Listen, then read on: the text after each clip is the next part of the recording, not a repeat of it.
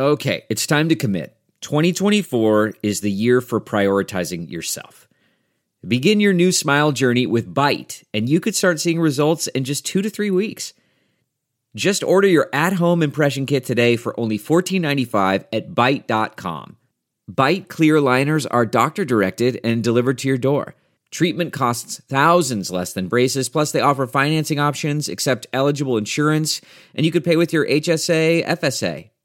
Get 80% off your impression kit when you use code WONDERY at Byte.com. That's BYTE.com.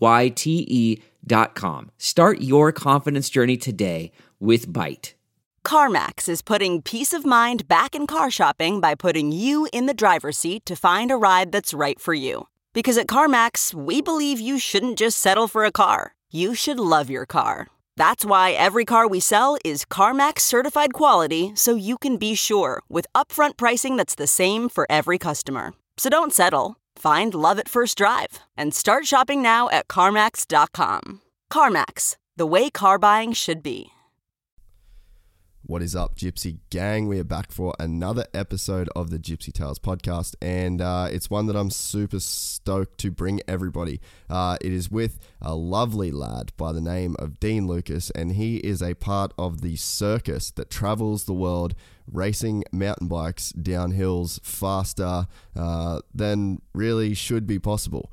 Dean is a brilliant dude on and off the bike, and he basically road tripped from country Victoria with a couple e-bikes all the way to the Gold Coast to do this podcast. He stopped along the way in Newcastle, stopped in Byron, and had a bunch of fun. He's on this big positivity kick at the moment and is really finding out the value and the happiness that you can get through, I guess, giving happiness to other people. It was a really awesome chat, and it was more than just the podcast. We had a really great day.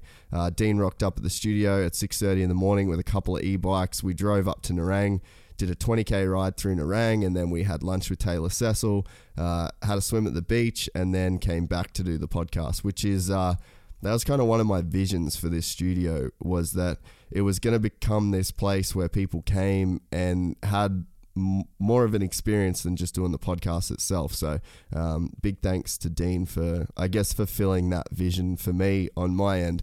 And on top of that, it was just an amazing podcast. He's a guy that's been through a lot in his young life and is really trying to figure out what it is that makes him happy. And it's really cool to see a guy that's his age and with his talent and all of the things that he has going for him, really sort of stop and think about other people more so than himself. Just got to give a quick shout out to our sponsors. It's been a really awesome week when it comes to sponsors. Actually, this week we started off by working with the homies at Alpine Group at the V8s. We're doing some photos for their clients, particularly Chaz Mostert and the team, the Irwin Racing Team 18 team. And that was a really great day, and we also got to spend a bunch of time hanging out with the guys at Boost Mobile. It's so sick to see what they do in V8s, the amount of effort that they put into that sport and their athletes, as well as the Stadium Super Trucks. They had Tony Rice driving one of their trucks this weekend, which was really cool. So yeah, it was just cool to be a part of the Boost family this weekend and really just see how much those guys have got going on. Also, we put up that little graph showing their coverage the other day, and a lot of people were really surprised at just how good that coverage is. And I mean, I've been saying it in the ads for over a year now that they are the best prepaid service provider in Australia. And some people had it confused. They were like, oh, well, where's Telstra? Well, Boost is on the full 4G Telstra network, and that's what makes their coverage so good. So you can head to boost.com.au to find out more, purchase a SIM, then get your prepaid package, and you're away. You can even transfer your old number, which is what I did probably over a year ago now. We also got to hang with the boys at Nobby this weekend. They flew us up to Cairns. We did some more filming for them at the Grass is Greener Festival, which was just an amazing time. And it's so cool to see how many people in the crowd, once they saw us filming for Nobby, they sort of run over, pulled their pants down, showed us their nobbies. So yeah, there's a lot of people that are on the Nobby Nation and are super satisfied and happy customers. You too can join the Nobby Nation for just $20 a month. Each month you'll get a new pair of undies, rock up direct to your door, be a dope design that you've never seen before, and it's just like a little present every single month. Also, got to give a shout out to the guys at Rival Inc. You can head to rivalinkdesigncode.com and you will be able to peruse through some of the best looking graphics kits that you are going to see in 2019. If you're one of those guys that's upgrading your bike, getting that new fresh 2020 model, like I would like to do, then yeah, you can go and get some graphics for that new steed. Or if you're not buying a 2020 and you want to sex up your 2019, you can head to Rival Link as well. If you're getting new gear, they do dope jersey prints. I'm about to get some of mine printed up through the boys. So yeah, just remember, type in Gypsy Gang or Gypsy Tales and you're going to get 15% off your entire order. Also, with this being a mountain bike podcast, I just wanted to give a quick shout out to my homie Davey at the Hook It podcast. If you like this content and you like mountain biking and you don't have a mountain bike podcast that you listen to, Davey does an awesome job over at the Hook It podcast. Just search for HKT podcast in iTunes or Spotify and it will come up, or you can follow them on Instagram. Pretty sure it's at Hook It podcast. That's it for me. Thank you very much, Dean, for an awesome chat. I'm excited for your future and you have an open invite to come on the podcast whenever you want. Thanks again for everybody for listening. You can follow us at Gypsy Tales Podcast on Instagram and make sure you give our YouTube channel a like and a subscribe as well. Enjoy this episode, guys. Dean Lucas, what a day we have had. Oh, I'll pull that up to your face, actually. Up? Yeah. Just get like literally as close. Just as close? Yeah. And then if I hit it, it's not going to matter? No, it's all sweet. Dean Lucas, what a day we've had, my friend. I know. I think the whole being a gypsy, hanging out with a guy that does Gypsy Tales just goes together well. But I think, honestly, everything I feel like I've been doing lately has been this good. Or, yeah. I feel like it just keeps getting better, which is cool. Yeah, sweet. So basically... how long ago do you reckon you would have first messaged me? It's been a while ago now. I think it was was it around like World Champs or something? Because I know you commented on, was it Loic's photo or Loic's video or something? And you're like, hey, if you're ever in town, get in touch. Like, let's do a podcast. Yeah. And I seen that as like, okay, you do mountain bike stuff. Like, that's my little in. Yeah. So then I seen that and I was like, hey, I'm not like Bruni, but I'm up for a chat. Like, I thought, and I always thought you were in California. So I was like, I go to California maybe once a year or now and again. Yeah. Oh no, it was during the season, I think, and I was in California with Charlie. I was staying with Charlie Harrison for like 2 weeks before World Champs and the World Cup final. Yeah. And I was like, maybe we can meet up. I'm in California. And then when I messaged you, you're like, oh, if you're ever up the Goldie, we'll chat. And I was like, well, that's good. We can still make it happen. Yeah. But like not now. Like it was kind of like, oh, cool. It could be a real thing, but who knows when it's going to happen. And then it's kind of just always been like there in my mind, like I should come up and do it. And then not until recently I've like been trying to do more stuff, I guess. And I had like this real weird, I don't know if you call it like an epiphany or like whatever, but I had my 24th, not like 3 weeks ago. And I had like an awesome night. I had like the best time ever. I got like, I've been planning this party for a while. It's one of the, you know how I keep saying like there's like, you have these ideas in your head and like you have these dreams and like plans and whatever, but you just have them in your head. Yeah. You never actually bring them to fruition. Like you always just think about it and think how good it was and like it could be. Anyway, I wanted to have a massive party for a while and I was like kind of planning how I'd do it, but I never like put a date on it. I just it was just something going around in my head. And then one day I was like, nah, I'm having a party. So, because I'm always away for my actual birthday, I just never get the opportunity to do it. So anyway, I was away for my birthday and I was like, okay, I still want to do it, but we'll just do it after the season's done. So I'm like, the season finishes in September. It'll take a while to set up and plan. So I was like, we'll do it in October sometime. So anyway, I just put a date, 5th of October, and then I had that date. As soon as I put that date, I was like, okay, now I can start building towards that date. So then just obviously race the season. Then as soon as I got home, I was like, okay, now we've gone full serious racer mode to like, okay, party planner. Full send it mode. Yeah, full. And that's kind of literally what happens. Like every year, like I'm pretty much from the 1st of Jan till like the 10th of September, I'm like full, I'm an athlete now. I got to be serious. Like you have the odd after party at World Cups and stuff, but like nowhere near the extent that comes from like September 12th. The post-season, the post-season. I think it's good, hey, like you've worked so hard, you've accomplished so much, like you've put in all this effort, like get some back, like just kick back. Don't think about bikes for a bit. Don't think about racing. Don't think about pressure. Like literally having fun, like having a good time. So anyway, I got home from the World Cups and I was like, yep, okay, party time. Like let's start setting up this party. And then I just started doing little bits here and there, and I found a place to have it, which was really cool. And then I like would go up and do this, and then it was like the snowball effect. Like I'd do one thing, like, oh, but this will make it better. I'm like, oh, but then that'll make it better. And I literally just started turning into this, like, I don't know, it just kept growing. Yeah. And then every time I do something, I get more excited to do something else. And I was like, and it's just so cool because I knew people, like, if I'd made this really cool and I went to like, it was kind of like a mini festival kind of almost. Yeah, really. But I was like, if I came to a party, I'd like to see this. Like, this would get me excited. So I just kept kind of going and going. And I'm lucky, like with my job, obviously I get so much free time, so I can put a lot of effort into it. So I just like kind of started building it up, and then I was like, I put these big poles in and was going to put lights on them, and then like bring hay bales in, and like I had like a proper full on stage that was there because my grandfather and the guys in business with own this place up the back of Beechworth near where I live. And they own this massive like field area where they had this mini music festival. It was called the Beechworth Music Festival, and the stage just got left there. I don't know who owns it, but it's like this full on big proper like festival stage. And I was like, this is perfect. This is like the perfect location. It's out of town, it's open space, all this, like just the perfect place to actually have a party. So I was like, I've got that. That's like okay, so we've got this, you can build around that. So anyway, I just started going up there like every couple days, and I'd just start like putting poles in, putting hay bales there, setting up the stage, setting up lights.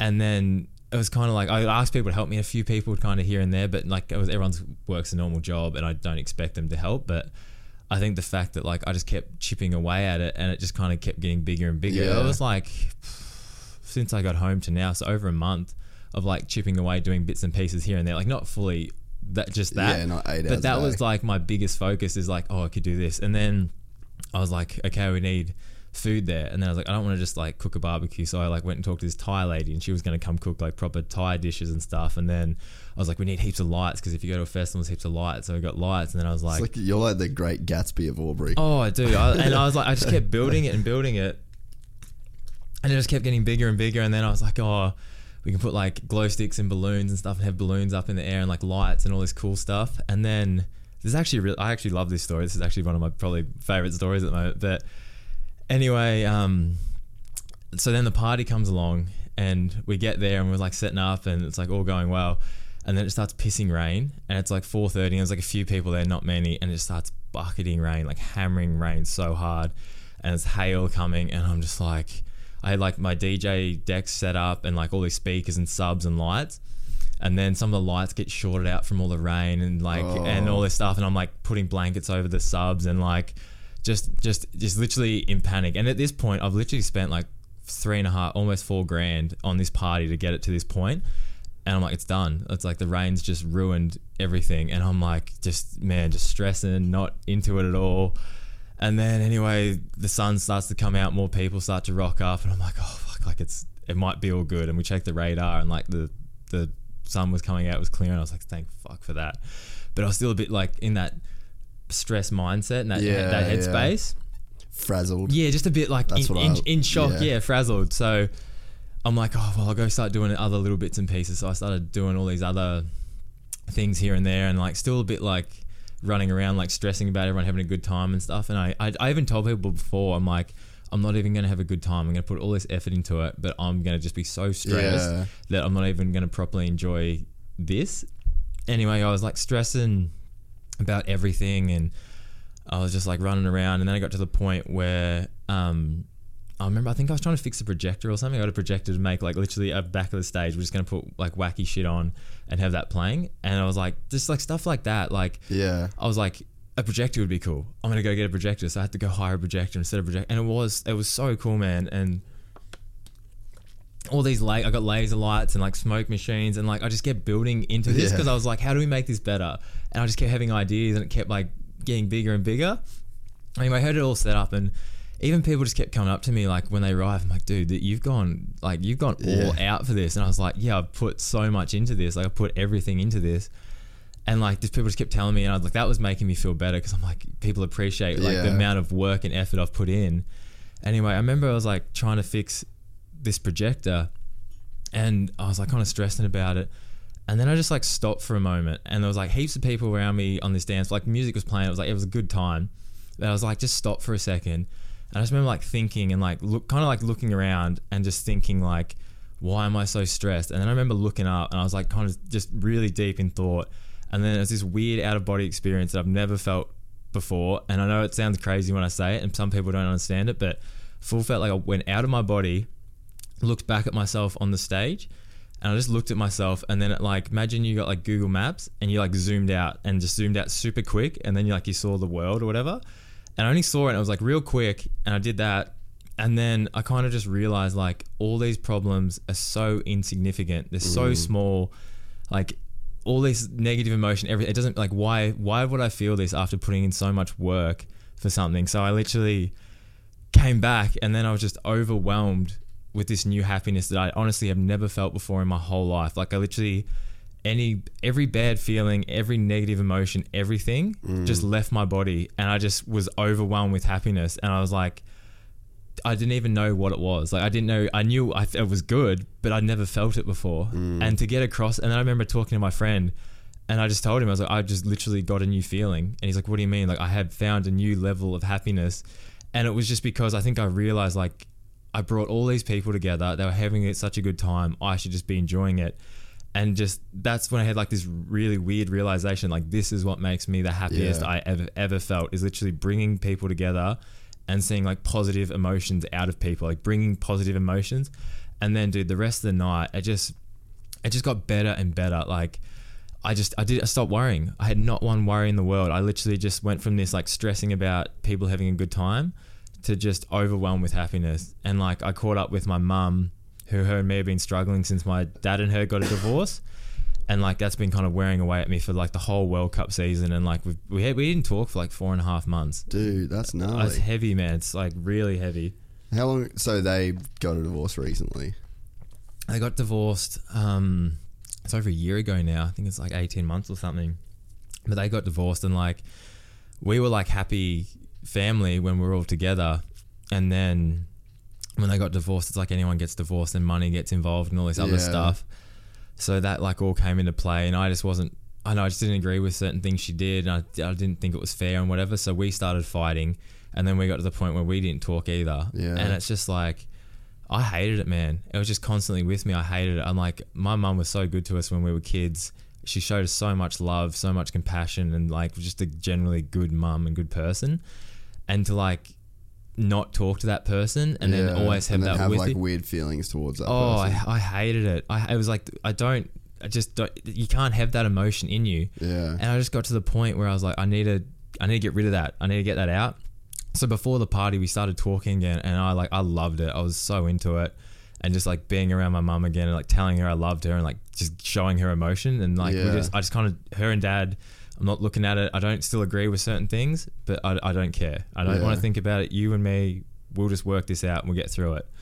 So she came to the party, and I just talked to her there as well. And we really talked about stuff. And like, I just had this, I was like an open book. I was literally, every feeling I had, I just wanted to get across to people exactly how I felt. I didn't want to hide stuff. I didn't want to like walk around something or just pretend like the elephant in the room kind of thing. I was like, what I'm feeling is exactly what I'm going to say to you. And then you normally get exactly how they feel back. Yeah. So like saw my mum, had awesome talks with her. Saw like my ex-girlfriend. It's just everyone. It was just good. It was like no one I talked to was anything bad. And then if I did find someone that I talked to that wasn't kind of like not boring or anything, but just like not had the same energy I did or was not excited. Yeah. I literally just walked away. I was like, I don't have time to deal with people or talk to people who aren't as like excited and happy and like on the same kind of energy I am. Yeah. And I keep thinking about that, man, because I'm like, how is that any different to how you should live your life, really? Like, why shouldn't you surround yourself with people that give you energy and excite you and like drive you and just do all these things? Like literally those people that are just negative and don't push you or whatever, it's like just walk away. Yeah. Run away. Like it's and then people are like, oh, it's not like that, you can't blah blah blah. But I'm like, kind of is though. It is if you break it down. If you're with someone that you constantly have something bad to say about them or doesn't bring up good emotions, why are you with them? Dude, there's like feelings you get from people, and like I'm lucky, and I say this all the time, like part of, I think, the reason why I've always worked for myself, I've always had a real tight circle of people.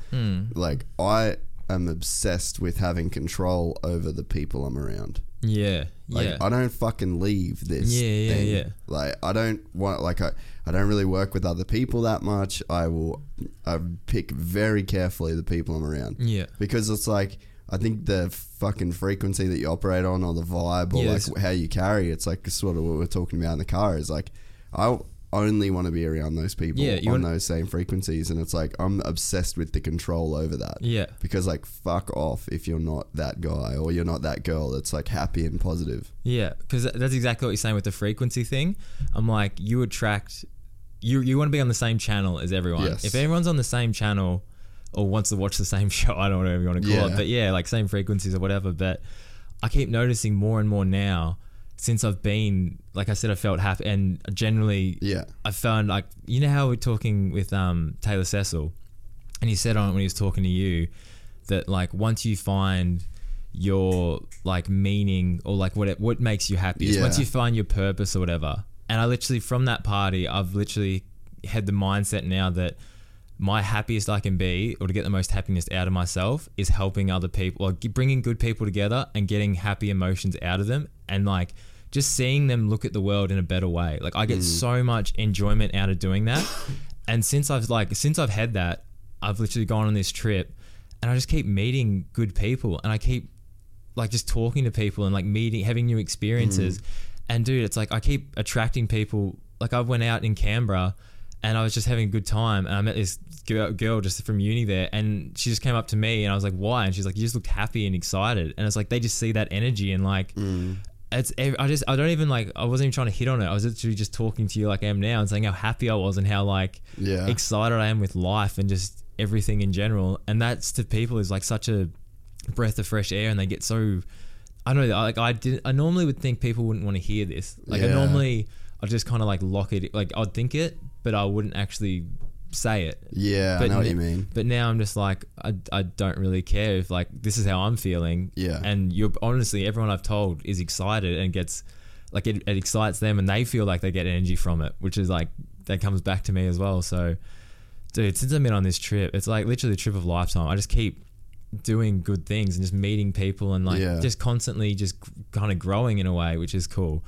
And like I put up a photo last night with this girl we just met on the beach. Me and Chuck were just on the beach, and we just I just started talking to people just because I just wanted to meet new people in Byron. I didn't know anyone in Byron, and we started talking to these girls, and we ended up getting a photo. And then I found out afterwards she was on The Bachelor, and she's got like more followers than me. And I was just like, that's pretty funny. And then I put up a photo, and then everyone's like, there's one girl comment, she's like, what is your life right now? And I just replied, amazing, because it's so fucking good. Yeah. Like we met Taylor Cecil today. Dude, he's like a breath of fresh air. Like that's how I want to come across to people. I want to be, I want someone to meet me, and I want them to leave and be like, okay, I can see something better. I feel better. Like you just feel like you get energy out of those people. And like that's the whole thing with you as well, because you've brought us together. And I think that's an awesome thing. If you can bring people together, like that's got to be like satisfying to you as well. Because like, I don't know, like that's the thing you were saying when like, I don't know, I just remember that thing with you said about finding your potential. Yeah. And I think with something like that, like dude, that helping someone else find their potential, that should be like such a big thing for you in like, I don't know, like I don't know how to like word that, but it's like you've got to get so much from that. Like I feel like if just say I did a podcast and then two people got together from that podcast and then benefited from that, like looked at life better or changed something they thought, like man, that to me is like, well, that's why it feels like this feels meaningful to me. Like there's a reason for me to do this. And it's like, I think one of the things with it too is that you can never predict who it's going to speak to. You can never, and then that's sort of what Taylor was saying even when we had lunch today, is like there's the all we I, you know, that concept. And it's like a lot of people will think about how it will affect other people or whatever, but it's like if you do the right thing for yourself, treat yourself right, and do things with like really good intentions, then it will affect the we in a more positive way. Like, you shouldn't start with trying to help other people. Please it's like everyone else, you do the thing for yourself. For the because I didn't do that podcast with Taylor to affect you.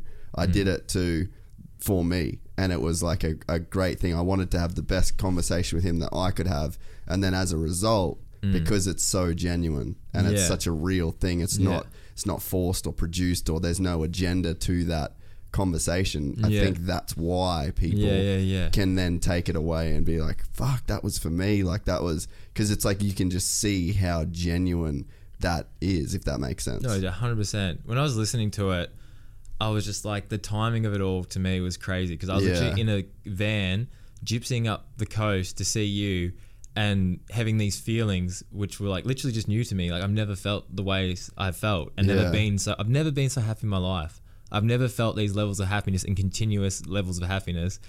And then I was feeling this like, why? Like, why is this coming now? Why is it happening? Why am I still like this or feeling like this? Yeah. And then I was listening to your podcast with Taylor, and I was just like reinforcing all the reasons why and all these things that I needed to do. And I'm like, how many people listen to a podcast with two people they are relating with so in depth, and then they're driving to talk to that same person? Like, that in my head was like such a weird, good coincidence. But then I was like, man, just do it. Like, do it. Just put yourself out there and make, like, I made it happen. You made it happen, but you just got to do it. And it just works out so well. So, dude, I'm like, because like I said, we talked about this for a while, but it wasn't till quite recently where I'm like, nah, we're doing this. I wonder if it's because I'm just gonna let this dog out. He's fucking sucking. Yeah. Little bitch. It doesn't matter if it keeps going. Oh, no. It's all good. You chop it up, do what you want with it. No, I probably won't even chop it up. He's obsessed with We'll just run it. Oh, dude, what a psycho. See this? There's nothing in it, bro. It's a fucking wrapper. He still wants it. Still wants that cheddar. So weird. I'll be back. All right, I'll be here.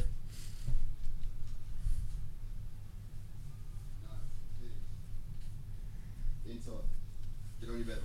Go on. A fucking muffin wrapper had him freaking out. I wish I could be into anything that much. Like, I don't think anything makes me Makes you that excited. No. Fuck, I don't know if I can handle that if someone made me that excited. Probably just girls. I was going to say pussy back in the day. Yeah. Probably made me that excited. Back in the day, it doesn't anymore. No, I can't say that. I got the same girl. So that's still good.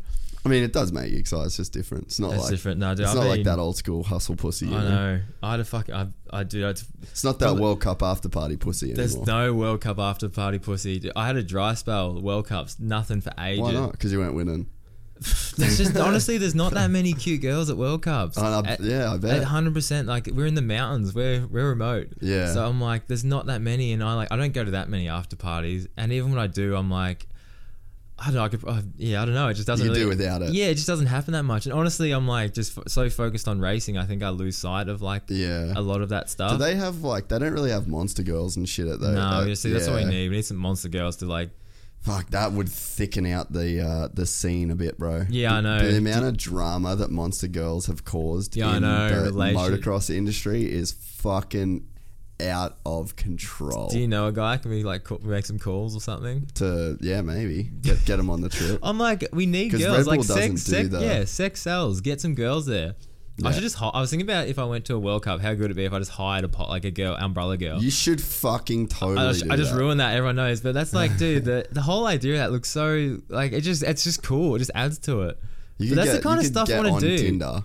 Yeah, and just be like, hey, you're hot as fuck. We'll give you $100 to hold an umbrella at a World Cup. I feel like we've ruined it. We're gonna get to the first one, but if we do, it's good as well. Either way, it's win-win, really. If we get like 10 European 10 Tinder girls there, no, I'd be all into it. I think it'd be really cool. Just build it. Like, I'm sure MotoGP and all that didn't have umbrella girls at some point. So someone's got to be the one to break through the layer. Yeah, dude, that's like, I was saying about the party. Like, you just want to find things to make it better.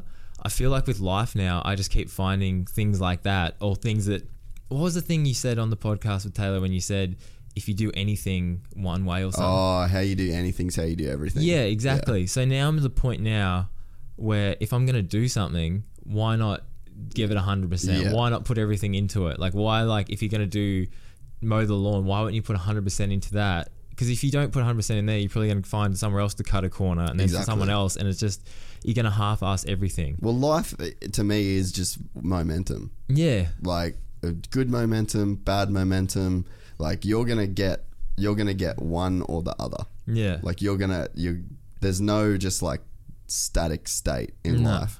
So it's like, fuck, man, like you need to do your best together. Like that's like even today. So it was pretty cool for me today too, because what we did was sort of like the first time I've had a guest that like we didn't really know each other apart from online conversations. Yeah, a couple of Instagram comments. Yeah, and then we rock up this morning, you're here, we get some food, go on a 2-hour mountain bike ride, get lost, come back, have lunch with Taylor, then we're racing down to the beach to jump in for a quick swim, and it's like, that to me is like, that's momentum. Yeah. That's positive momentum. Now we do the podcast and it's like, it keeps building. Exactly. It just keeps building. That's like when I talk to you about coming here, it just keeps getting better. But it's like you make it get better and you make the decisions to make it get better. Momentum. This is what I mean now. This like you control your entire world. Everyone you be around, everything you do, everything you feel. And I'm like realizing more now how much you have control over your mind and how you want to perceive things and perceive people and situations and everything. Because like last night I was kind of stressing about getting to yours on time and all this stuff. I had like just like little bits of stress. And then I was like, why am I stressing? I'm on like, it's just this little situation I had to get through. And I knew it, like in my back of my head, I'm like, no, it will be fine. So I'm like, how do I get that to the front and get the stress to like just out of there? Yeah. So I like go back, I'm like, why I'm stressing? And it's just like, okay, it's because I got to drop Charlie off at the beach and go surfing. And then I need to drive here and like do a few other things. And I just kind of work through it in my head, all the things and how I'm going to do it. And then the stress left. And then I was just happy. I'm like, if you can find, like take situations, pull them apart and then put it back together in a better way and then just go about what you need to do. Like you can do that with pretty much anything. Like anything where you've got anger or stress or sadness, you can normally pull that situation apart and find, it's like a maze or like a jigsaw. Yeah. Like you can twist it and shape it any way you want. Yeah. And then put it back together in a happy way. Because it's like you feel like every feeling you have, you control that feeling. So I'm like, why wouldn't you rather be happy than sad or angry or all these shit emotions? Like I'm just like, that's what I'm all about trying to do. Yeah. And because you always see people that like they will be angry about something or angry at you, but like most of the time it's driven through something else that you can't control, and it's like driven on someone, like something happening to them.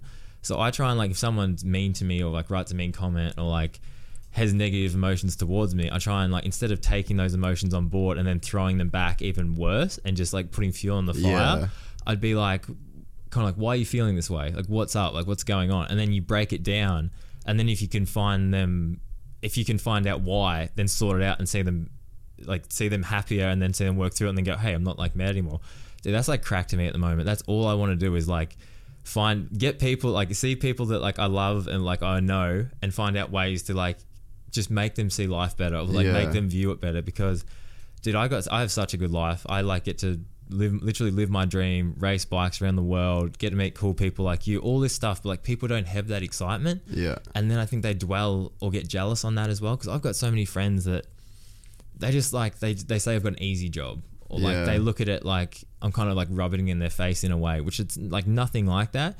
But I can understand that mentality. It's like anyone's mentality. Like if you always look at someone's better off than me. Well, it's the haves and the have-nots, right? Yeah, exactly. Yeah.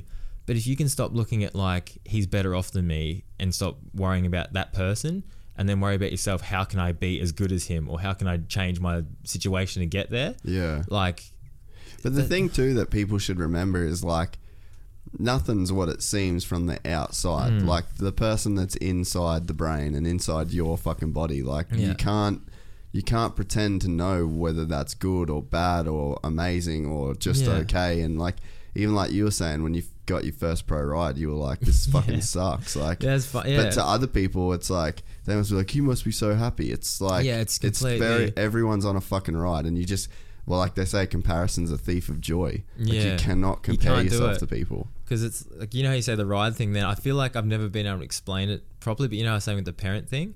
So like when I first got the ride with Intent, I was like, you know, the thing when you say like the dog chasing the car and then he catches it, I was kind of like shocked. Like I've actually got it. Like I've been working since I was 10, 11 years, like 12 years old, racing state, national World Cup everything, and like doing LXX and all these different races, and just building up to this one moment, which is obviously becoming a professional and making it into a job.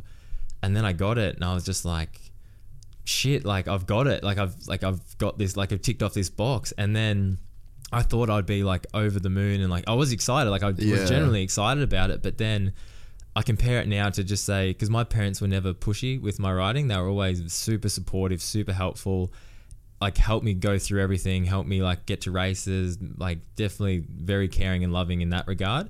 But they never said you had to do it, and they never said like, why aren't you training, or why aren't you eating this, or like they were just kind of there to help. If I needed help, they would lend a hand. So I never really needed to ride for a reason, like I didn't have to ride. And then as soon as I got a professional ride, obviously it's a job then, and you got people watching you, and you like got expectations to live up to and all this other stuff. And I was just a bit like, I'm not used to this, and I didn't know how to kind of deal with it. And it just like, and then my year struggled. I ended up breaking my heel, I broke my wrist. I literally had the worst season I've ever had. I went from my best season ever to my worst. And even when I was training, I used to work like 7 till 4, doing a Boilermaker's apprenticeship welding. And I like, it wasn't that bad, but it was like not that good either. And then as soon as I'd finish, I'd go for an XC ride, and I'd be like, man, this is so fun. Like, this is sick. Like, I just get to like ride my bike. Like, I was so into it. Like, it was like almost like dessert after like dinner or whatever. Anyway, and went from that to then all I obviously had to do was ride, which is obviously still like, it was good, but it's just like, it just felt different. I just killed it a bit. And then when I felt like I had to ride, and then I wasn't sure how to, like, just everything changed. And then when that happened, I just like, it killed it for me, man. Like I just lost love for it. I don't know. It's like, I just didn't want to do it. When you signed that contract, did you think like, oh, I could win World Cups now? Or did you still feel like because like I could see something I hadn't really thought about until you sort of brought it up, but like you see guys like, that they get a factory ride. Like you'll see it in Supercross, like a guy like Garrett Marchbanks or something like that. And it's like, he might be a bad example. Like, I wonder who else I could think of. Because he's like good, and he probably will do really well. But there's guys where it's like they almost don't even believe that they can get a factory ride. So then when they get it, they're like, that is their world. That is their world championship. That is their. And then once they've got the ride, they're like, well, I don't really think I can win. So then it becomes this weird feeling of like, am I even worthy to have this ride? This is what I always wanted, but did I even deserve it? Did I deserve to get it? Yeah, I felt like I deserved it from where I came from. Like I did think I deserved it, but I don't think at the time I thought I could win. But it was just, it was just weird, man. It was just like, I went from like, I just felt like honestly like I was chasing something to I got it and then I didn't know what to do with it. But obviously it was just like, keep going. Like at that point, and then I did get a third place the year before that kind of got me the ride, and I just had. Where was that at? Lenzerheide in Switzerland. Yeah. So that was like when I was a bit kind of no name, and that kind of came out of nowhere, which was kind of cool. But like that's probably a part of it as well, because that was a goal to get a World Cup podium. I did that, and then I got like a proper ride. Yeah. It was all kind of like, I've achieved all this stuff, and then I just it's weird. I honestly can't explain why. Do you feel like you're super competitive? Yeah, 100%. Okay. 100%. I feel like I'm getting less competitive, but like still more driven to win. Like if that makes sense. So I'm like, I'm not so caught up in results and like having to win. Like I'm literally trying to bring in more doing it for the love of it and doing it for fun, and like taking out the just real competitive nature. But I definitely like if we play like a game, just say we play like, I don't know, something, I definitely want to beat you in it. Yeah, but I'm not like so driven to like, I think I used to be worse for sure. And I think it has gotten better, but yeah, that was a weird time for me. Yeah. And then it's literally taken me up until probably last year to like be like, okay, I want to do it, because I had the first 2 years were terrible, man. Like I didn't even think Intense was going to re-sign me. Like I got to the point where I couldn't find my love for it again. Yeah. And I remember I came home in the middle of the World Cups, and I sat down with my dad because I was working for him before, and I sat down with him and I'm like, I don't have a ride. Like, well, I didn't think they would offer me a ride, and then I started like, if I don't, can I come work for you again? Like I was making plans, or I was making plan B which is into a reality. And then the next race, that was Mont Saint Anne in Canada, and that was the one that got rain effect, and I got second. And it was just weird, man, because it was like, it was this rebirth of like, okay, like I stood on a podium and I'm like, even though like I know it was rain affected, like I think I might have got a top 10 possibly, but I got second. But it was just like that feeling of being back in the mix and being in like attention and all this stuff, and it kind of like gave me a fire in my belly again. And then I went to the last round and I was like riding good again, and then I think I got 12th at World Champs in Cairns, and I was like, okay, we can still do this kind of thing. And then in that off season, man, I just like, I'm turning over every rock and looking at, like, I'm doing everything I possibly can to make this into like a proper thing. And then I came out the year after and got third straight off the bat. I qualified second, went down last. Like, it was just like, it's that reassurance that like my best is good enough. And then it definitely just got the fire in my belly again. And then from then I've just like, the love's kind of been coming back, and it's been back there again. And I've kind of got over that whole like catching the car, like being the I know what to do with it. I'm gonna hop in the car and fucking take it to space. Like I'm excited again. That's good. But it's just funny because a lot of people, especially like professional athletes, they get told what will happen if they don't get a ride. Like they always get the option. Or you started making plan B to go back. Yeah, that's what I mean. Yeah. And then your family and your friends and everyone kind of go, yeah, you can do this and you can do that. But no one really prepares you for if you do get the ride. Like no one says, oh, if you get the ride, you're going to feel all this pressure from these people, and you're probably going to have to do these media obligations, and you're probably going to have to do this, and like you should probably change your training, and you're going to like have so much free time. And like that was a big thing I didn't deal with very well, that I could have dealt with a lot better. Like I could have been more professional earlier. But like, what would you do different in the whole process? Like if you could go back and relive the events of like signing that contract, what stuff would you change in that 12 months, you reckon? Probably wouldn't have partied so hard at the very first bit, because that was another thing. I caught the car, I was excited, I did all this, so I did party for a fair bit once I finished the season, and then I did that for a while, and then just didn't make a plan. Like I didn't make like, I should have made a plan of like who I was going to train with, like where I was going to train, when I was going to start. Like I was just kind of everything was all over the place. Like you were just sort of winging it. Yeah, I was 100% winging it, and I was like, you can't really do that if you're trying to be a professional athlete. Like I just kind of try to do it all myself, which looking back now, just like, what were you doing? Like this is the whole thing about talking to people and like getting information off people, because it's all going to help you in the long run. So if I like talk to my coach, who's Joel Panozzo, which I did start later on. Oh, really? Do you know Joel Panozzo? Oh, just when I was racing, he was one of the dudes. Yeah. So he's my coach now. Yeah, sick. So I went and like, I actually went away from him in that really bad year. Yeah. Okay. And then I went back to him later, and then like, he was a beast, eh? Just stuff like it. Yeah, he's got, I think his best result, he got fourth at a World Champs. He won heaps of Norbers and stuff, and he's a cool guy. But he was always super fit too, eh? Yeah. So I started training with him, and then it helped for sure. But that was one thing. I went my separate way with him. I just didn't plan everything. I kind of just tried to go on my own, and then when it all failed, I kind of. And like, how old would you have been? Like 21, 22? Oh, was I? I think 21 or 22 then. And it's like, you know nothing. That's the thing. You're a fucking kid. I'm a kid, yeah. So it's like, but you don't. You think you're the man. That's the thing, and that's what like, it's that ego mindset thing where you're just like, I know. Back then, I just didn't take in stuff from people. Like I did to a certain extent, but even I just talk to some people and go, oh no, I know what's better. Like I can do this or whatever. But now I'm so much more open minded to just like anything. Like tell me anything. It's like I'm either gonna. I'll think about it, process it, to be like it's a good or a bad thing or whatever, or it might just be nothing. But just like if I talk to you, I know. And just like back then, I just didn't talk about things. I didn't bring it up, and that's something I'm trying to change now, because it definitely helps. Like this year, I've talked to Greg Minnaar. Like I've literally kind of gone under his wing, and like the dude's literally the GOAT. Like he's and like who else would you want to talk to really? He's been in the sport like the longest now. He's got the most World Cup wins. He's got like multiple World Championships. Like, dude, I'm just a sponge, hey. Like, I always talk to him. I had like this really good chat with him when we were in Morzine. We're both training there together. And I was just talking to him, and I was just like, how have you done this for so long? How have you just like constantly come back? Because I was already at the point to quit and go get a normal job, and I was in it for like 2 years. He's just like, you've just got to like balance everything. And he's just like, and just definitely have downtime. Definitely know when it's time to train serious. And he's just like telling me all these like good things, and I just soaked it all up. And this was right in the middle of the season, and I just got this new love for it again.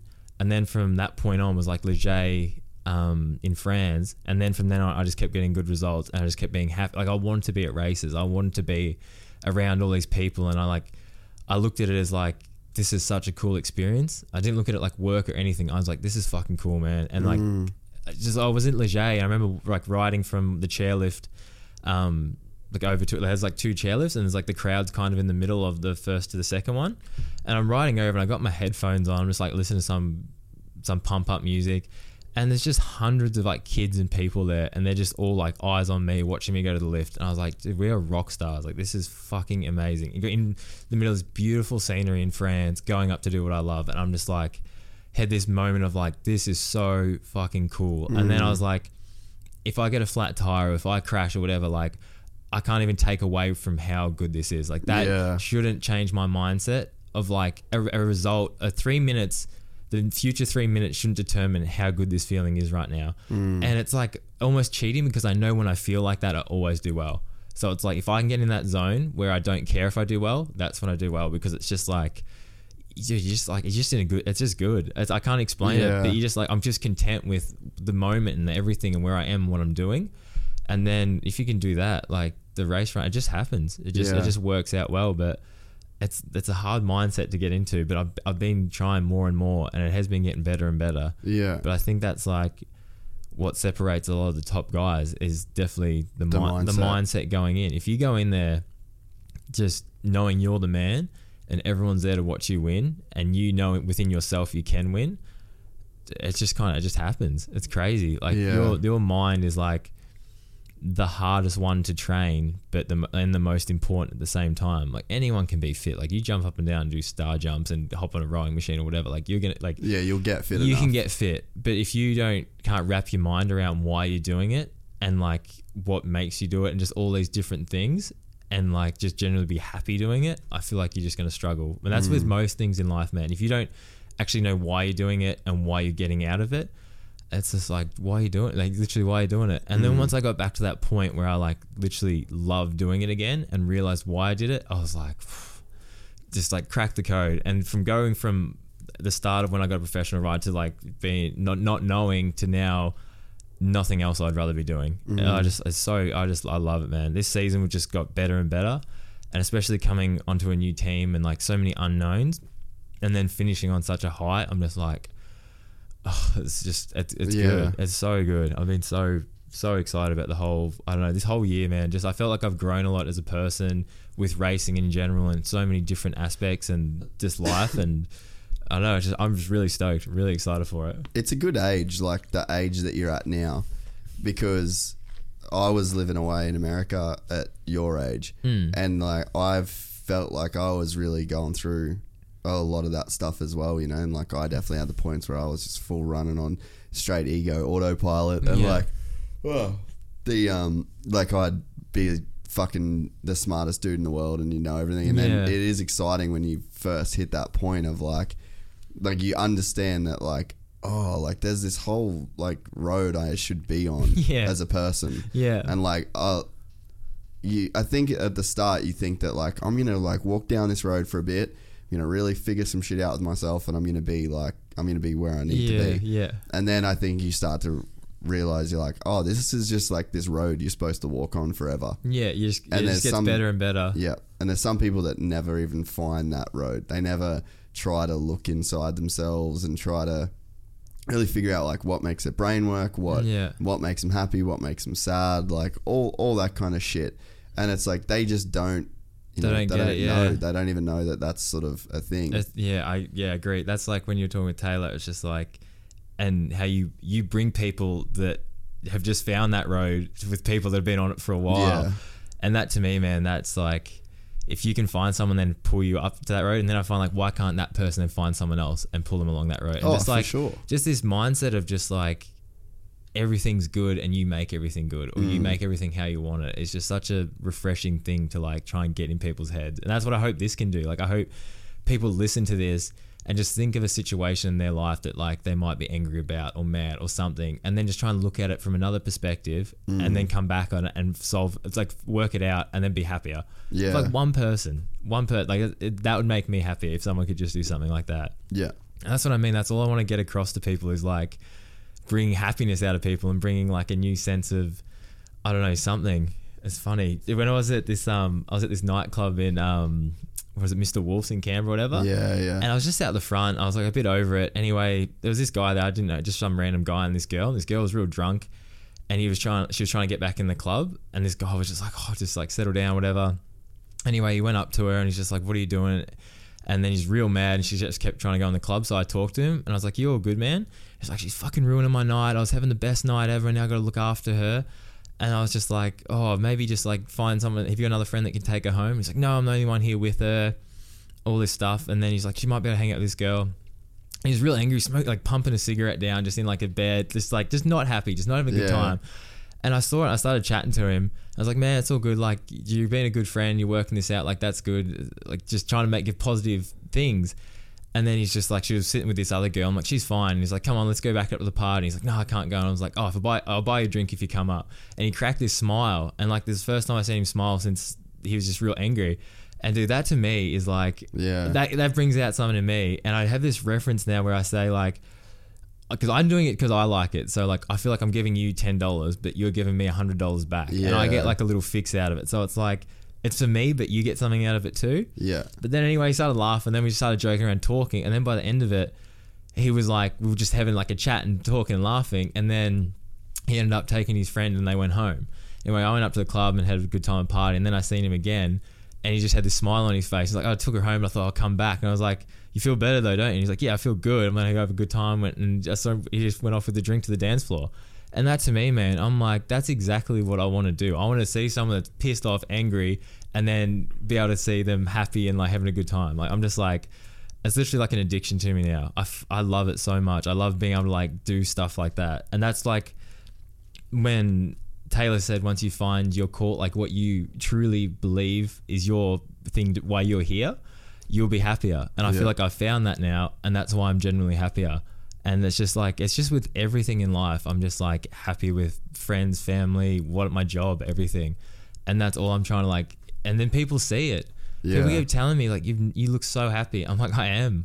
I've never been so happy in my life. I'm like, oh, it's crazy, man. I wonder if it's a crazy feeling. Like, look how when I met you, we just hit it off. Yeah. Like, how do you meet someone, just go mountain bike riding, talk literally all day, and then we're just on a podcast talking more? I just like, that's how I want to be with everyone. Yeah.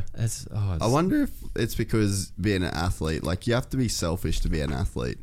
And I know that like that was one of the things with Dungy, like why he sort of really got, like he did not like riding anymore, but he was like, dude, I'm married and I want to have a kid, and I've like got this life where everyone is just constantly doing shit for me. Yeah. And like my moods are affected by a result and this and that. He's like, dude, I just don't want to be selfish. He's like, I'm naturally such an unselfish person. Yeah. But to be successful in sport, you have to be super selfish. So I wonder if it's just a thing where like you've been selfish for a long time, not on purpose or with malice, but just to do the job that you do. And then now it's like, dude, I just want to fucking not be like, I want to give back to other people. I think that is a part of it in a way, but this, like, honestly, this is probably the biggest thing. Of like, I think this is where it all probably like literally stems from the start. And I've been thinking about it more, and this is honestly the biggest reason I wanted to come in and talk to you was probably for this point, because like I said, I just want to put positive emotions into people. So this goes way back, okay, so I think this is where like it literally rooted from.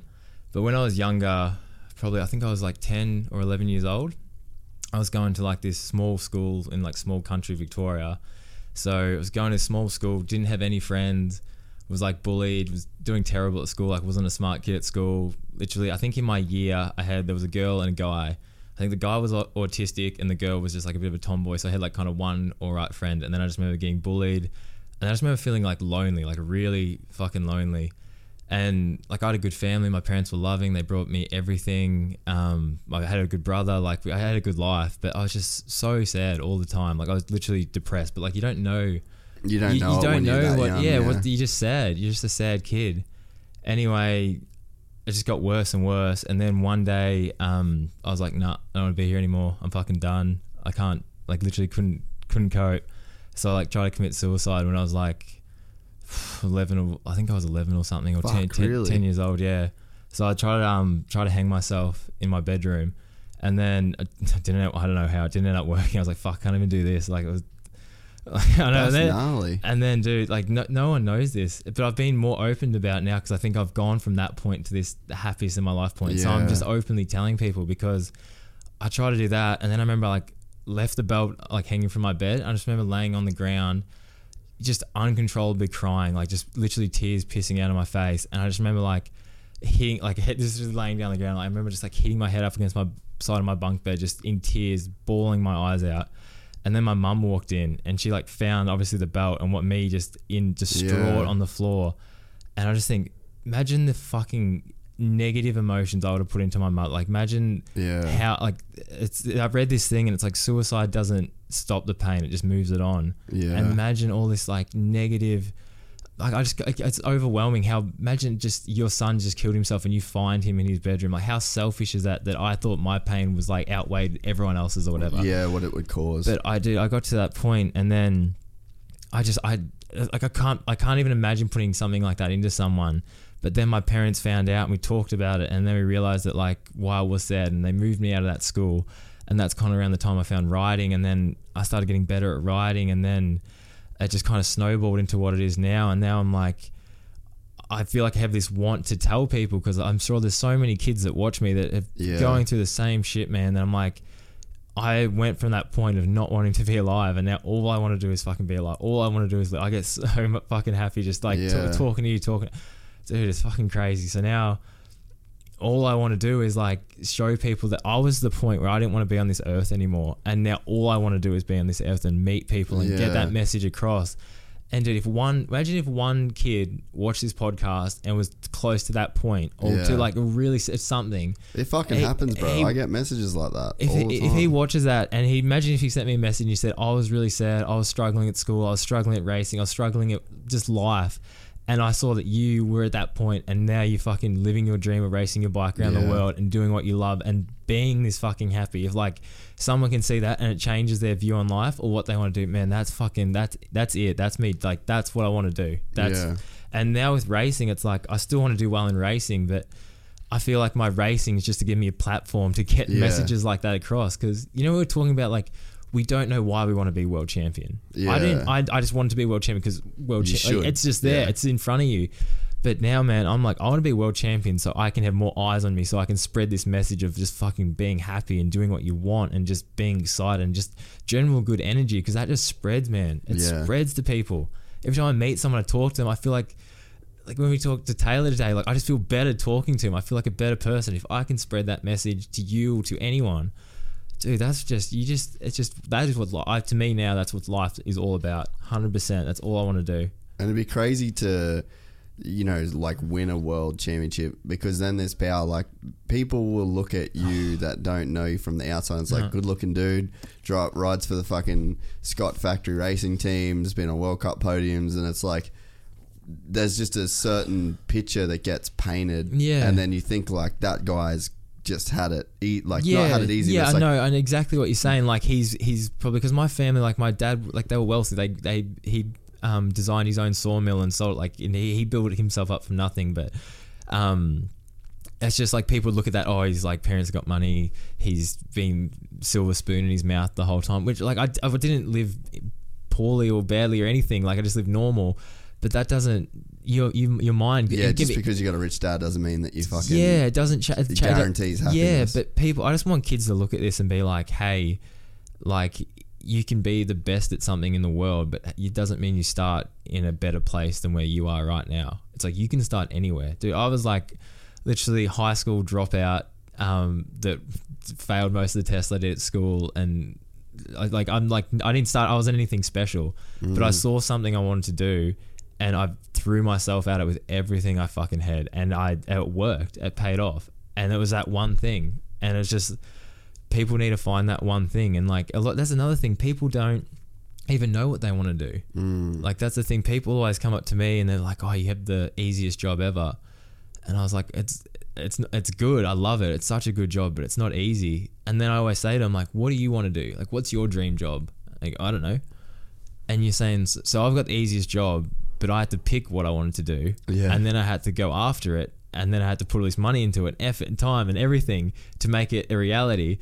And then I asked you what you want to do, and you can't even give me an answer. And it's just like, You're so right. Yeah, so I'm like, dude, the biggest thing for people is like, just find something that interests you. Like, what makes you happy? You know, and the best way to find out what you do want to do is find out what you don't want to do. Yeah, like just make a list of things you hate, make a thing of lists you love, and then try and like branch off different opportunities through those things. And you're gonna think like there'd be so many people that are like, I'm gonna fucking be a stand-up comedian. Yeah, and they do an open mic and they suck, and they're like, that's not for me. But then there's the guys like Luke Kidgel, and it's like, does it, sucks, and he's like, fuck, I feel like I could do better. Yeah, you know. And then that's so you find out what you do want to do by doing shit. You're either gonna not like it, and then you're gonna try something else that you do like. It's that whole, you can't be scared of failing. It's a whole thing. You can't be scared of rejection or failure or anything. That's like when I've been going up to people, just randoms, and talking to them. It's like they just tell me to fuck off, but most of the time they don't. But you don't know until you do it, and that's like anything. It's just like you don't know until you do it. So why not just try and do it? It's like, if, like my housemate at the moment, he just constantly comes home and tells me he hates his job. He openly says he hates it. He wants to change. He wants to do it. I go, okay, well, let's make a change. Let's do something different. He goes, oh, and then just finds reasons around why he shouldn't, like why he can't, or what's something. There's always an excuse or always something. And then anyway, he kept coming in saying he hated it. I was like, you can't just keep telling me you hate it, but then won't change it. I'm like, if you change it and you hate what you change it to, you're still in the same position. You haven't gone up or down or anything. You still hate it, whatever. But if you change it and it's really good, you know, and then you're like, oh, well, it's better. So it's like, if you're already in a shit position, you're in a shit position. Like, you can only go up, kind of thing. You're at the base. So try something different. But that's the thing. People just need to, I don't know, just literally, like you say, what is it? The I, we, and us? I, we, and all, yeah. I, we, and all. Like, people, they don't think, like, they think about everyone else. They think about, like, if I do this, what will they think? Or if I do this job, will I be able to hang out with it? Like, they think about all these different things, but it's like, you've got to start at the base, which is like I, which is obviously you, and be like, what do I want to do? Yeah. And why do I want to do that? And how will that like help me be a better person or help me view things differently? And once you sort that out, then like you say, you branch out and you branch out to everyone else, and then you'll be a better person doing it as well. Once you figure out in yourself what you want and what you can do, then it's like, well, okay, I know that now. I'm happier. Like I said, I'm happier now because I feel like I found out what I want to do. So now when I branch out to everyone else, I'm already better than I was before, kind of thing. Yeah. Like, so I'm like, start with you, get the base done. Once you're pretty happy with it, then go out and try and get others and talk to others, and then get their ideas and stuff, and then like that can build something. Yeah. So that's like, all you're doing is just, imagine you're building a house. You're the foundation. You get people, tradies and whatever else to come build like the columns and everything, and then like once you get everyone there, you got the roof, and then you got a fucking house. Yeah. So it's just like, start with you, go to everyone else, and then I don't know, I just feel like that's the way to do it. Like everyone else is so concerned with social media and Facebook and YouTube and everything. It's like the broader range of everyone else. Yeah. And it's an investment too. Like I actively nowadays, like I get up, I've been doing it for a while, but I sort of go spurts on and off, but like I try and get up and I read every morning. Yeah. And it's like, I'm not reading fucking Game of Thrones or like non-fiction shit. I'm reading stuff about different psychology, different books from like biographies from really great people. And it's like, I know that I'm just I'm not a fucking idiot to think that I'm smart enough to figure all this shit out by myself. Yeah. And it's like, that's why I think podcasts are really good, and books. Like, if you fucking write a book that people buy, like, you've put a lot of effort and time. Like, you obviously know what the fuck you're talking about. And it's like, I think that's why, that's why books have never ever gone away. Like, they made books thousands of years ago. They've never, like, they make ebooks now, and but it's never fucking changed. Like, they're so valuable to humanity. But it's like that shit, and like even saying like how I'm trying to get in the water every day. Like, I was in the water for fucking 2 minutes, but I was in the water today. Yeah. So it's like, you actively have to invest in yourself, because as well, like, you just don't know how to be happy. You don't just be happy. Yeah. It's like, in one way that you do, but it's like, I think happiness comes from understanding. Like, you understand yourself. You know what, like you said, with the thing that has happened in your pass. It's like you understand why you feel that way. Yeah. Like you've got to sort of unpack all of the fucking data of experiences. It's all it's like a filing. You're a filing cabinet with all these emotions and reasons and experiences and everything, and you need to unravel that and work out why. But like you said, like with books and all that, how you get it makes you feel better, and that's part of like happiness, and you learn more and blah blah. Well, it's blah. because I like understand more. Yeah, exactly. I'm like, oh, I could see that. And then I see how that applies to my life. Oh, I see that's a mistake that I've been making. You know, like, because there's so much like unconscious shit that you just don't even know. Like, we're just doing it. You don't know why you're doing it. Like, habits that are formed. Why do I do this every day? Yeah. Why do I have to watch porn 5 times a week? Why do I, like there's weird shit that people do. Yeah. And it's like, it's so hard to change something or... and people don't want to change it. Fix something if they don't even know why it's broken. Yeah, they don't even look at themselves as being like there's a problem really, because it's just what they do. Yeah. But like you say, like you go to the water today and just jump in and out, but like it makes you feel better. Like I went to the beach this morning at 6 before I came and saw you, and I was saying to Chuck, this is so like cleansing and nice, like just being early morning on the beach, and like that makes you feel good. If that makes you feel good, that adds up to something else that makes you feel good. Yeah. That's what I mean. You just need to keep chasing these feelings. Because that's all it really is. It's just feeling good or feeling shit or feeling whatever. Like that's the basis of everything. So I'm like, if you can find things you do every day that make you feel a little bit better, like eat maybe better food or like go for a run or do all this stuff. Yeah. Like it's just going to enhance your general well-being. Man, it's so crazy fucking easy to do. Like you can go 2 ways. For me, this is like the 2 ways I can go in the morning. The 2 ways I can go is watch it. But you can get up, go to the toilet, get on your phone, go to the couch, turn on YouTube, watch YouTube, go, fuck, I really need to go to work, have a shower, go to work. Yeah. And I don't feel amazing. Yeah. That's not a way that like fires me up to start that. I know this, right? The other way that I can get up and go to the toilet, check my phone, reply to shit that I need to reply to, put my phone down, read for an hour, get up, have a shower, go to work. And I feel better. I just know it doesn't even matter if what I'm reading is good. It's like, to me, it's like, again, that beach thing. Yeah. I don't really know why you're going to feel good from just going for a swim for 1 minute. But I think it's more of a thing of like it's like an accomplishment to yourself. Yeah. Like you've set a plan. Or like how bad do you feel when you like set an alarm and then you snooze it and then you sleep? Yeah, and then like you that's just a shit feeling. You end up sleeping because you feel like you've let yourself down. Exactly. There. And this is a thing where like if I told you I was going to meet you at 6, I'm going to meet you at 6. But if I told myself I'm going to get up and go to the gym at 6, you lose accountability for yourself. Yeah, and you should never do that because yourself is the most important person. Like if I didn't meet you at 6, I'm like, oh, you're going to be a little bit mad at it. But if I didn't go to the gym, I didn't eat properly, like that's just all me. That's everything on me. That's like you were saying about how you can go about your morning. Like I started getting up at like 4:40 every morning and going to the gym, and I just started feeling better from it. Like I just felt good because I'm like I'm up and about, and then everyone's like, oh, it's so early, you'd be so tired through the day. And I was like, no, I feel better. Like I get more energy, and I just like would be leaving the gym, driving home, or driving to go do something else or whatever, and people would like be going to work, and I'd be like happy because I'm like I'm in front of you, like I'm already a step ahead of where you're at, and then I just kept doing it, and I just kept feeling good, and then I'd have days where I'd be like, oh, I'm just going to sleep in. I'd sleep till like 8:30 or something, get up and then start the day slow. And then I'd be a bit like, I'd just stay yawny and tired. Yeah. And I was like, we've literally I got to tell my brain if I set an alarm for 4:40, I'm going to be more awake. Yeah. And it just doesn't like compute in your head how that works.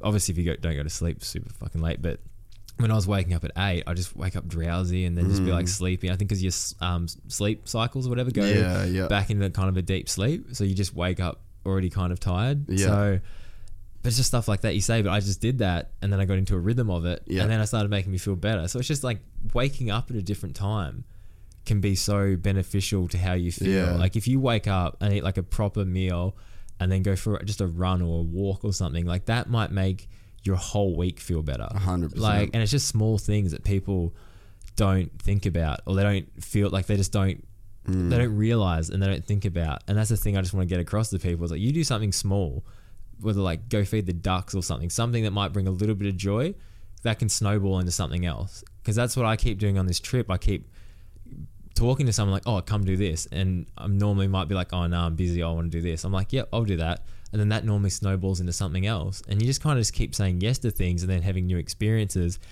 It just builds and builds. Like today, I only met you today. So you think of that. And then I only met Taylor today. And then I met one of his friends. And I met Sam and all these people. I'm like, I've got all these people I know now, and all those I'm sure could branch off into new adventures, new friendships, new stories, new everything. And that's all life's about, just new stuff, new things, new things to get your mind going and you like make you feel good and all that. Because I'm sure all the people I met today, if I wanted to go crash at their house, or if I was up here or wanted to go to the beach or something, like they'd be fine with it. Yeah. And that's the thing, it just like you attract good people, good energy, and if you give it off, people want to be around that. People want to be on that same channel. Yeah, your vibe attracts your tribe. Yeah, exactly. And dude, that's funny. Like we were at the beach in Byron. I was just there, and I was like, I just want to talk to people. Hey, like I just want to go meet people. I just don't want to sit here. I'm like, I'm in a new place. I don't know anyone. I was there with Chuck, but I didn't know anyone besides us. Yeah. I was like, let's go talk to some people, man. Was that your first time in Byron ever? First time in Byron. I reckon I was there for 3 hours, 4 hours or something. I met, I reckon, 12 people, 12 new people, generally nice, good people. And I was on the beach and they had these two girls sitting just up, like, just talking on this towel. And I was like, oh, we'll go like, it sounded like a creeper, yeah, but like, I'll just go have a chat. So anyway, they loved it. So I went up and we just started talking. We were talking for a little bit, and then it was like, you guys are pretty fun. I'm like, follow me on Instagram. Like, I was like, what's your Instagram or whatever? So she like followed herself, and then she gives it back, and she had like 70K. And I was like, oh damn, we got like, I think I said, are you an influencer or something? And she's just like, she just laughed or whatever. And then I just, as a joke, I said, are you on The Bachelor? Because a friend of mine at home met this girl on this cruise in Croatia, and she was on The Bachelor. So I was like, just taking the piss, like literally just as a joke. And she's like, oh yeah, I was. And I was like, oh, what the fuck kind of thing. That's just random as. So then and they were just like really excited. I'm like, imagine someone that's on The Bachelor is obviously someone that's really excited and like just happy-go-lucky, and they've obviously met. So I'm like, I feel like that's how we were being as well.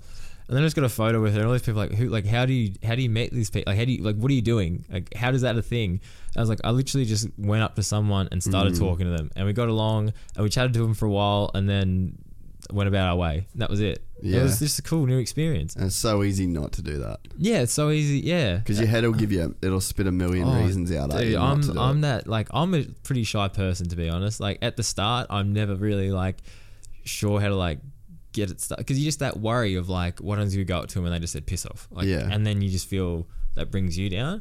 But I'm like, if they said fuck off or whatever, I'd be like, okay, well, maybe we'll go talk to someone else then. Like, I feel like you can't. I don't know, you can't get negative, like you can't take that on board. You've just got to like, and that's what I don't do anymore. If they said piss off, I'd just be like, oh, and then be like, wonder why she's mad, and then probably go over my head, how did we make her not mad? Like that's the kind of, like that's how my brain works now. And it's a weird way of like looking at things, but most of the time I'm like, if just say that was a friend, like she was not a random person, but she's like, oh, piss off or something, I'd try and work out why. And that's all I want to do now is work out why and get that out. But dude, that was just another cool experience, another cool person, and just another thing to just like keep this like journey going. But like you said, it's all about momentum. And if like I don't want this momentum to stop, like I don't even want to go home. Like I've literally like messaged a friend back home and said we're getting a house in Byron Bay, or we're getting a house near the Gold Coast or something, because I just feel good up here. I just feel like where I'm from, like I love where I grew up and where I live, and it's like really beautiful and pretty, but like everyone works kind of normal jobs, and everyone's like kind of stuck in this tunnel vision, I guess, and like just small-minded and stuff. Like a lot of people, it's not like I say it like that, but it's not a bad thing. Like they're just happy, they're content with what they do and where they live, and like that's fine. But I feel like I've seen so much of the world, and I've gone to all these cool places, I've met cool people, and I just want to keep experiencing that. And I feel like coming up here, it's just opened my mind up a bit, and just the fact that I just keep meeting good people. Like it's just, I'm sure obviously there's bad people around here, shit people, but I just haven't really bumped into them yet. And just everyone I've met so far, and just like the being on the coast, I think is really cool. Just there's so many things about it where I'm like, I need to be here. I feel like Goldie's sort of starting to be a little bit like Australia's Hollywood. Really? I reckon, because in Hollywood, like no one's really from Hollywood. Yeah. Like it's very rare. It's sort of becoming a place where it's like, people move here. Yeah. Because it's like, there's fucking heaps going on. They're doing this, they're doing that. Like, this happens on the Goldie, this happens on the Goldie. And I mean, that brings its fair share of fuckwits as well, though. Yeah. Like, because you sort of get people that are here for like kind of disingenuous reasons. Yeah. Which is the same as Hollywood, but it's like it sort of makes it, you know, like there's all these people that are like, I don't want to live in fucking, you know, Wagga Wagga anymore. I don't want to live in. I've got more. Like, I want to go to a place where there's other people, and I think like Byron's definitely got that vibe as well. Like, if you're a free-spirited hippie kind of person, and it's like you're going to go there and you're going to be accepted. Yeah. And if you come to the Gold Coast, it sort of seems like the same thing in a different way. It's like not in a hippie way, but it's like a I got sick of living in fucking Woy Woy.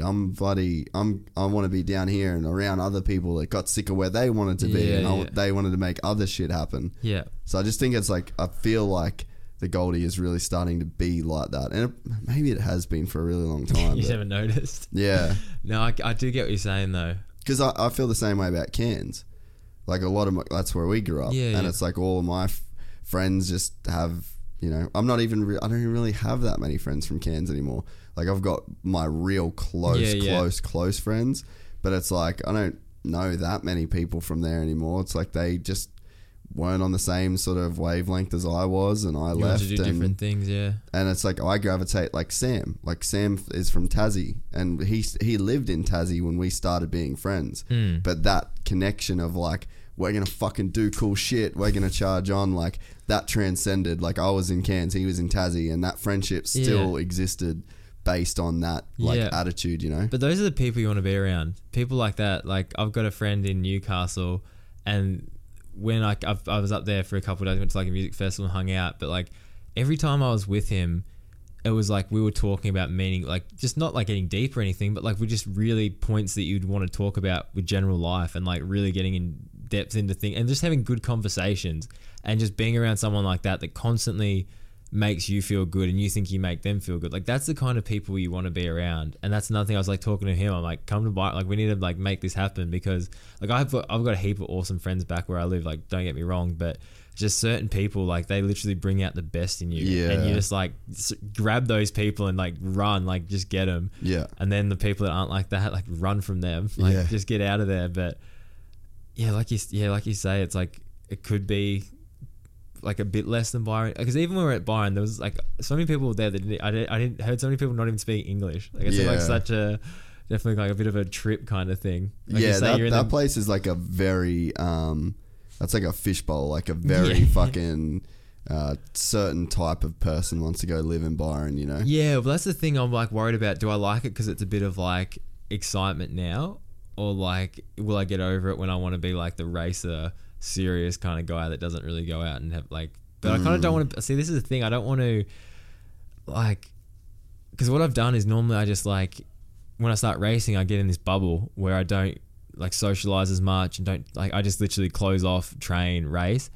And I think I'm just getting to the point now where I'm like, I just want to live life all year round and still be serious. So it's like, you can find time to do everything, it's just how you balance it, how you schedule it, everything like that. Because I don't want to just be like, okay, Jan 1st or December 1st, I'm going to start training full time now. I can't talk to you, I can't see you, I can't go here. And that's kind of something I've always felt like I'm a bit like, as soon as training starts, I'm like lose a lot of my normal life. Which is kind of like, it's the payoff of having such a good job, is like you kind of get locked down a bit. So that's been something I've always battled with, is trying to like live a normal life within a racing season or whatever. And then like this year, like I had some free time after that Leger World Cup where I started to feel real good. I just went to Bali. I went to Singapore by myself, just hung out, just looked around Singapore literally by myself and had like a good time. And then went to Bali and met up with my housemate and just had a good time. And like all these people that I race with, like, why are you going to, like, what are you doing? Like, and looking at me like I was doing the wrong thing. I'm like, dude, I'm living life. Like, we don't get that many opportunities to do stuff. And I went and did this stuff, had a good time, got like refreshed, and then came back to the World Cup, and then went to my season, just kept going up and getting better. But it's just like, I like how these people look at it as like, what are you doing? And like they don't see the positives out of that. Like, I'm like, I'm going to go, like, what's 5 days? I ran every day when I was in Singapore, and when I was in Bali, I ran as well. And I was like, just like keeping basic fitness, but I'm not going to like lose much bike skill or anything like that within 5 days or whatever. It's like Chad Reed don't fucking ride that much. Yeah, dude, you got to, especially someone's done it so long, they've got to understand they don't want to burn themselves out from it. That's like when I was talking to Greg, like he finishes the season, doesn't touch a bike until like for 3 months. Yeah. And it's just like, you need to have a break. You need to switch your brain off, and you need to focus on other aspects of your life. Yeah. And then get them dialed in and be like, see your friends and do all this stuff. Like, that's what I mean. Like my off season gets like squished down from like start of September to normally the 1st of Jan, but it'll probably be the 1st of December this year because everything's been pushed back. But like, I just try and live as much life in there. But now I'm trying to be like, why don't I just live life the whole way through? Yeah. Like, why do I need to cram like a certain amount of time where I just enjoy life from September to January, and then the rest is going to be serious? So I'm just trying to work out, like, still I don't know how I'm going to do it, but I feel like you've got enough time in the day to be able to like train, see people. Like, you make time, you make your own time, and you can do cool things. Like I said, I've come up to see you, I've brought a bike. Like, if it was like middle of training, I'll just ride more. I'll do a gym session, or go do like a judo thing this morning, or like you can just work around things like that. Yeah. Like, where the old me might have been like, oh, I can't come on the podcast, I've got to train. Yeah. Where I could have just worked ways around. We could have fit everything in. We could have done judo. We could have gone for a 2-hour bike ride. We could have done the podcast. And I could have got like, just there's ways around it, and that's what I've just got to figure out now. But like, I'm not even worried about trying to figure that out because so much love for doing it is back. Yeah. So it's like, if you're truly passionate about something and you have that love back, I'm like definitely like excited to go in and start doing all this, because I think it's just gonna flow smoothly and be good. Like, even when we went riding today, man, like I had so much fun. It was good, eh? I had a ball. And even like when I'm like, I'll bring you an e-bike, like that's the shit I want to do, because I knew like that's a cool thing to come do. Yeah, I was so stoked. Yeah, I was like, that's the shit I want to do. And like I said, like, you had fun. And the fact you have fun, it's like, I get my $100, you get your $10. Yeah. Like, everyone has a good time. That's the thing I'm into. So like, you just work these things out, and that's what I mean. Even with my party, like, I kept trying to make it better. There's always something you can do to make it better. So then when I was like, I'll come on the podcast, I'm like, that's sick. I'm so glad you give me the opportunity to come and present myself and to such a wider audience, which is helping me so much, because I'm sure people listen to this and be like, I related to things out of that, and like that gives me so much. So I'm like, well, I can take you for an e-bike ride. I have an e-bike, and it's not that hard. And then I was like, I got one, like, just things to always, you can elevate everything you do. Like, there's always something nicer you can do, or something better, or something. And that should be every aspect of life. You should always be saying, how do we get this better? How do we how do we improve this? Or how do we do more? Like, that should be with everything, with relationships, with work, with friends. It should never settle for like, this is where we are and this is as good as it's going to be.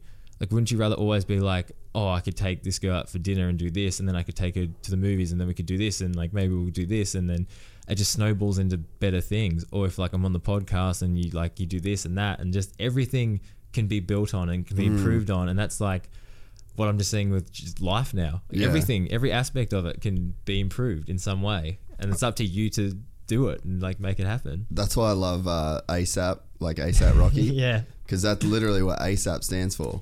Always strive and prosper. Yeah. And it's like, you're right. Like, you can put your fucking foot on the gas with everything. Yeah. Like, you can put your foot on the gas with fucking gardening or cleaning your house, or and you feel better doing it. Yeah. Like, well, that's what we're like task orientated beings that get a lot from solving problems. Yeah. So it's like, fuck, fine. So it just starts like, that's one thing, dude, that we've got this new segment. Oh, fucking new segment drop. I haven't even told anyone about it. We need some sound effects coming in. We need a bomb going off. Yeah, so we're going to do a new segment called Gypsy Gang News. Yeah. And it's going to be like it'll probably, I want it to be daily, so it'll be like a minute worth or 2 minutes every day of like news clips. But it's about, because we're over 100 episodes of the podcast. How many are you actually up to? 100 and something. 104 or 103. Oh, just cracked it. Like, just cracked 100. Yeah. But it's like, that's 100 really cool fucking people. Or like, well, it'd be a little bit less because it'd repeat guests. But so like, I want to do this news segment where it's like, after this, it's like, I'll report on your first race. So it's like, Dean Lucas fucking crashed his brains out at World Champs, fucking kook. Yeah. But, so it's like that sort of thing. But dude, it's been in the works for so long, and I've got like music that I needed to get done for it. Like, so there's going to be actually like it'll have like its own music, and it'll have like a graphics package, so it'll look fucking really cool. I'm glad we're dropping this on this one, because I think if people weren't pumped already, now they get real pumped.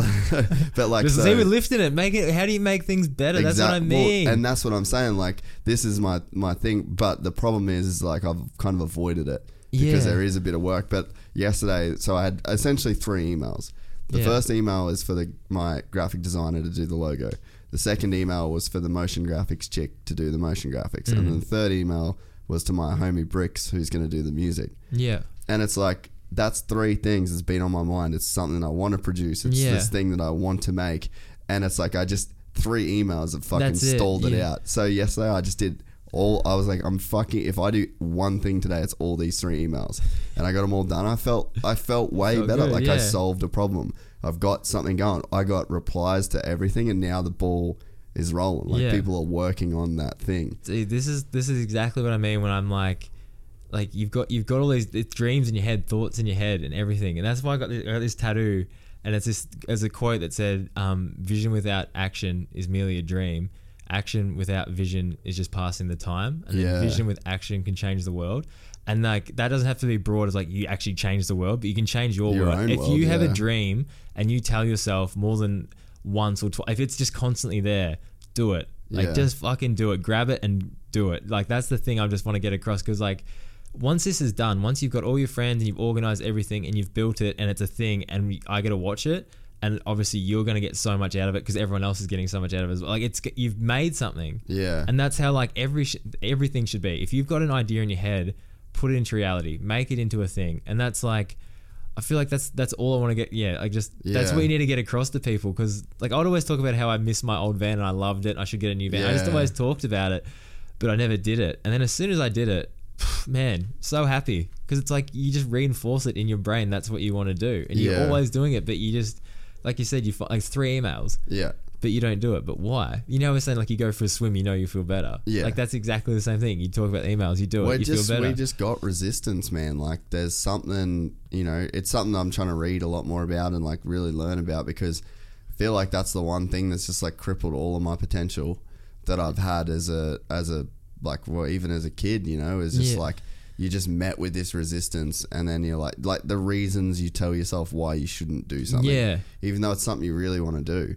And it's like, why do we have that resistance? And how do we change that? Overcome it? And it's like, at the moment, I'm just going like, fuck, I just have to do it. I have to do it. I think a bit of it is like, I was talking to my uncle. Well, I was talking to Glenn about it, Jacobs, and he was in here the other day because he's like, there's the first time he's seen the studio.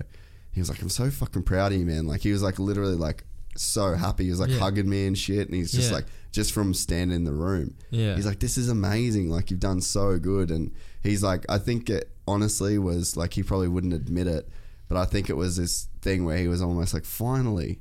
Yeah. Finally. He's done it. He's done what he said. You've done something that, like, this is your potential. Like, you're living up to something that, like, this is a great thing. And I'm sure he probably would have pushed you into, like, if you talked to him about it, I'm sure he would have been someone that... Oh, he always has with all my ideas. Yeah, has been behind it. Yeah. So it's like, if you've done it, that's like that's like a big thing for him, that because he probably feels in a way that he's helped make this a reality, which he obviously has, because he would have said kind words and like supportive words towards it and all that, dude. That just, I think that brings down, he put up these barriers.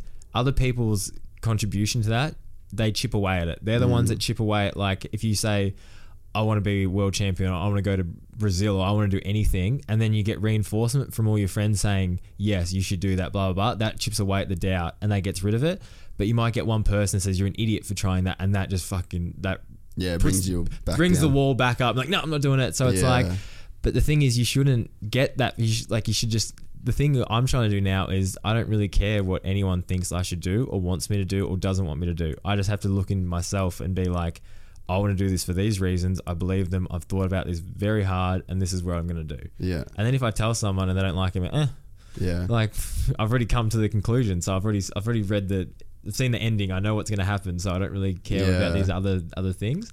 But yeah, man, it's like you say, it's how you get rid of those walls. Yeah. And it is a hard thing to do. Like, I'm not saying I know exactly what to do. I'm just saying I've gotten a lot better at it recently. They're breaking them down. But that's the thing, is like, you'll never really know. Like, that's like Taylor with his ice bath thing. It's like, when you like look at him and he's sitting in there and he looks all calm, it's like, you just think like, man, fucking guy, like, he can just do it. I hate doing that. I'm so cold when I get in the ice bars, and I struggle. Like, I say that, I'm like, I struggle so hard. And you look at Taylor, but it's like, you don't look at him Like, you look at him and you think he's not struggling. No, he's struggling. He's just still fucking doing it. Yeah, and just fighting through it, like in his own head, obviously in his mind. It's like it never gets easier. It never gets better. It's like you just get better at dealing with it. Yeah, exactly. I feel like that's everything. Like, I hate when people will look at like a professional athlete of any sort and they'll be like, oh, he's got it easy. Like, imagine LeBron James. He trained so hard. Dude, he spends like $4 million a year on physios for himself. It's like, it's something fucking crazy. I'll try and bring it up. But that's what I mean, man. Like, everyone, like, imagine Michael Jordan. It's like everyone said, first in the gym, last out. Every time, and it's just like, that's like. Have you seen that? There's a picture of James is said to spend 7 figures a year. One report saying $1.5 million to take care of his body. That covers the cost from his home gym, trainers, massage therapists, chefs, appliances, and more. Yeah, honestly, I thought so. That is committed as fuck, and it's probably even more than that because obviously they're not going to get everything. But yeah, so it's like you look at spend that on your body, but that's what I mean, man. Like that's not easy. Yeah, yeah, and you obviously you got to find the right physios. You got to do the research. You got to do all this stuff, but people just don't even think about it. And then you got to do the work when the physio is in the fucking room. Yeah, you know, you've got to like lay on the table, go through the pain of getting like the kind of massages that LeBron James is getting aren't fucking That's fun. Just soothing. Yeah, you know, like a little Asian lady on your back telling you, whispering in your ear. Yeah, he's like getting fucking work done, you know. Yeah, but that's like. I can't imagine how anyone could see anyone as being the best in the world at anything and being like, oh, I got it easy. Like, if you were playing ping pong, like, well, that's probably not a good example because that's crazy hard, but like, even the simplest thing, like being a dart thrower, or like being a world champion dart thrower, you've probably got to get up and throw darts 8 hours a day. Now, I'm not saying like that's like, it's just, there's a challenge to it. You've got to put yourself into it and you've got to be committed to it for like large amounts of time. Like, I started racing bikes when I was 12 years old and I'm 24 now, and it's just like all that time has been building me up to this point.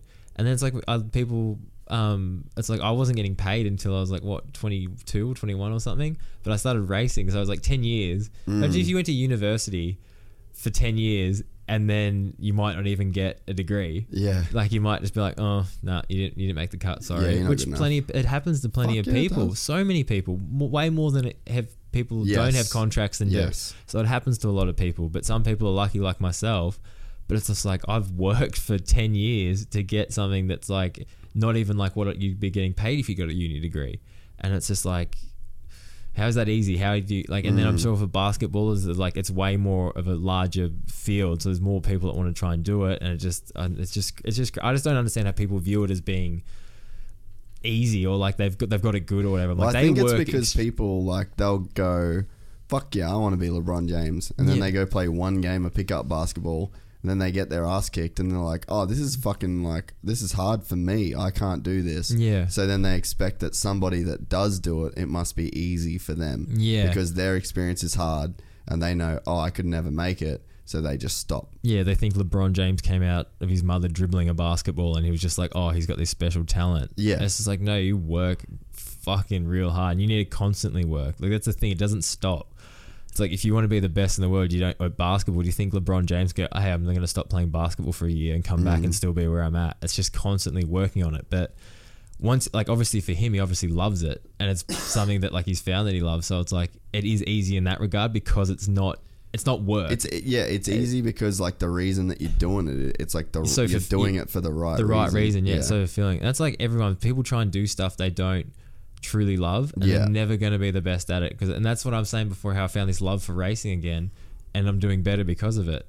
And it's just like, it's crazy, like you're never going to be the best at anything in the world if you don't generally love it. And the fact that I've loved it again is like that's the biggest battle. We've crossed that. Now all I need to do is like everything else that goes along with that. It's easy to, in sports that like you look at Ken Roxon, like he gets paid millions of dollars. Yeah. So it's like, and basketball and Tom Brady, and you see those guys, like it's kind of easy to see like the appeal to doing it. Yeah. And it's like, oh, well, I guess like if I work my ass off, I'll make millions of dollars. But you look at like downhill is a pretty good example. Like the dudes at the top, I guess they're making pretty good money these days. Yeah. But like in jiu-jitsu terms, like you look at that, like for how hard it is to me to just train for a week, like by Thursday I can barely get out of bed. Yeah. For what?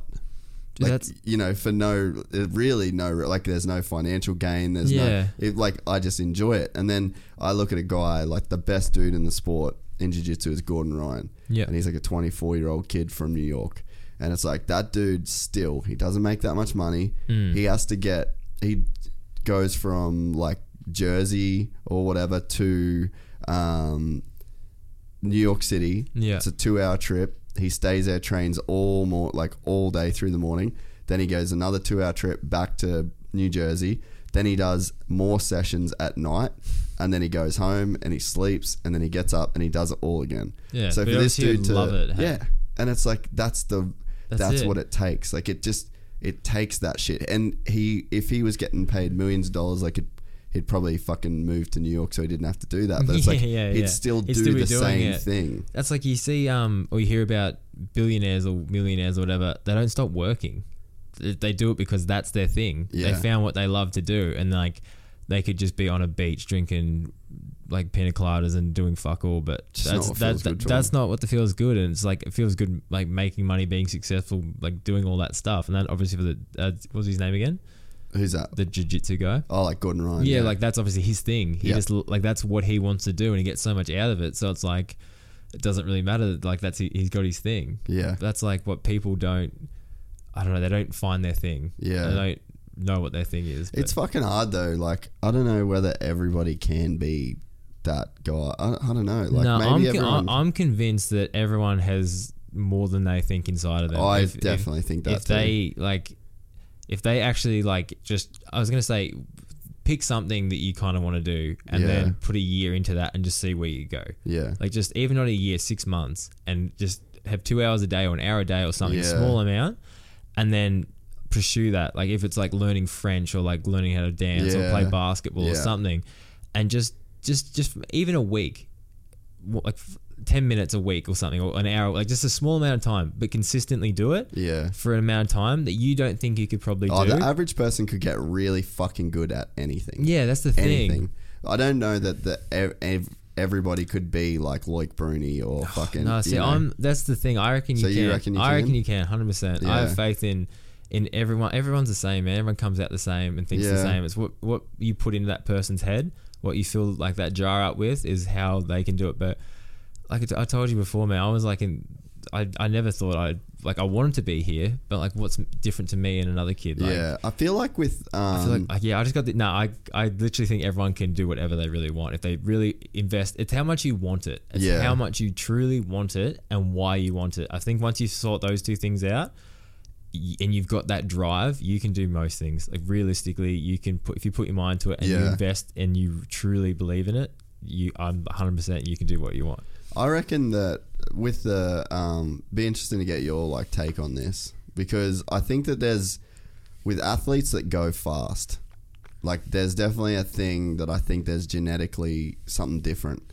Like when you so like James Stewart and me going into the same turn, like he's gonna hit the brakes 30-40 meters further into the corner. Yeah. But he'll have the same feeling as me, like fuck, I need to hit the brakes. Like that feeling where you just grab him. Yeah. So but I think guys like that, they just get it further down the road. So there's something that's going on in their brain where they just don't get that urge to hit the brakes in the same way that I do.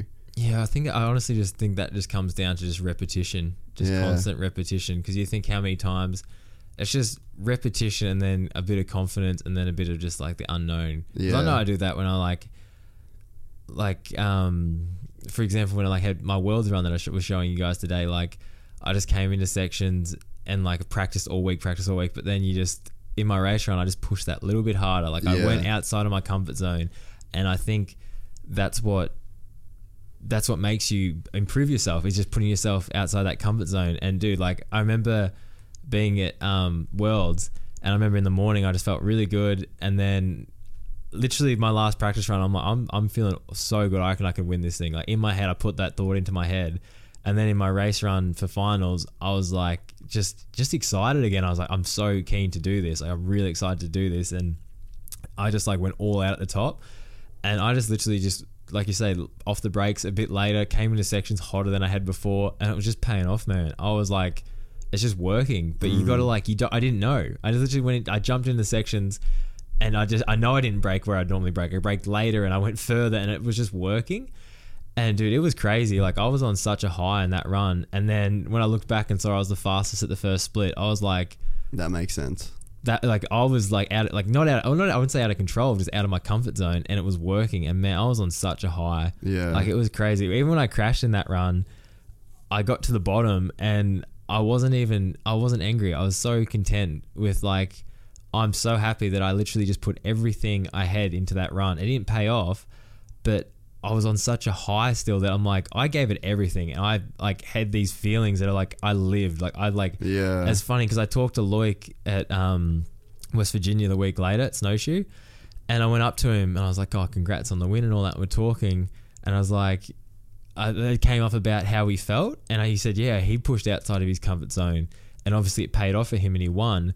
And I had the exact same feeling as him and he won and I crashed and got whatever. Yeah. But like, you both felt as good as each other. Yeah, we almost. felt like, yeah. and that's how people like. That's what I mean. You can't break down a crash and take away from all this good energy and good things that you felt. I like what you said with that when you said that you can't like just because you might not win or you might not have got the result that you wanted, like you should still be happy with like all the rest of it, like that you're around good people, you're around your team, you had fans cheering you on, and you know it's just like, a good scenario.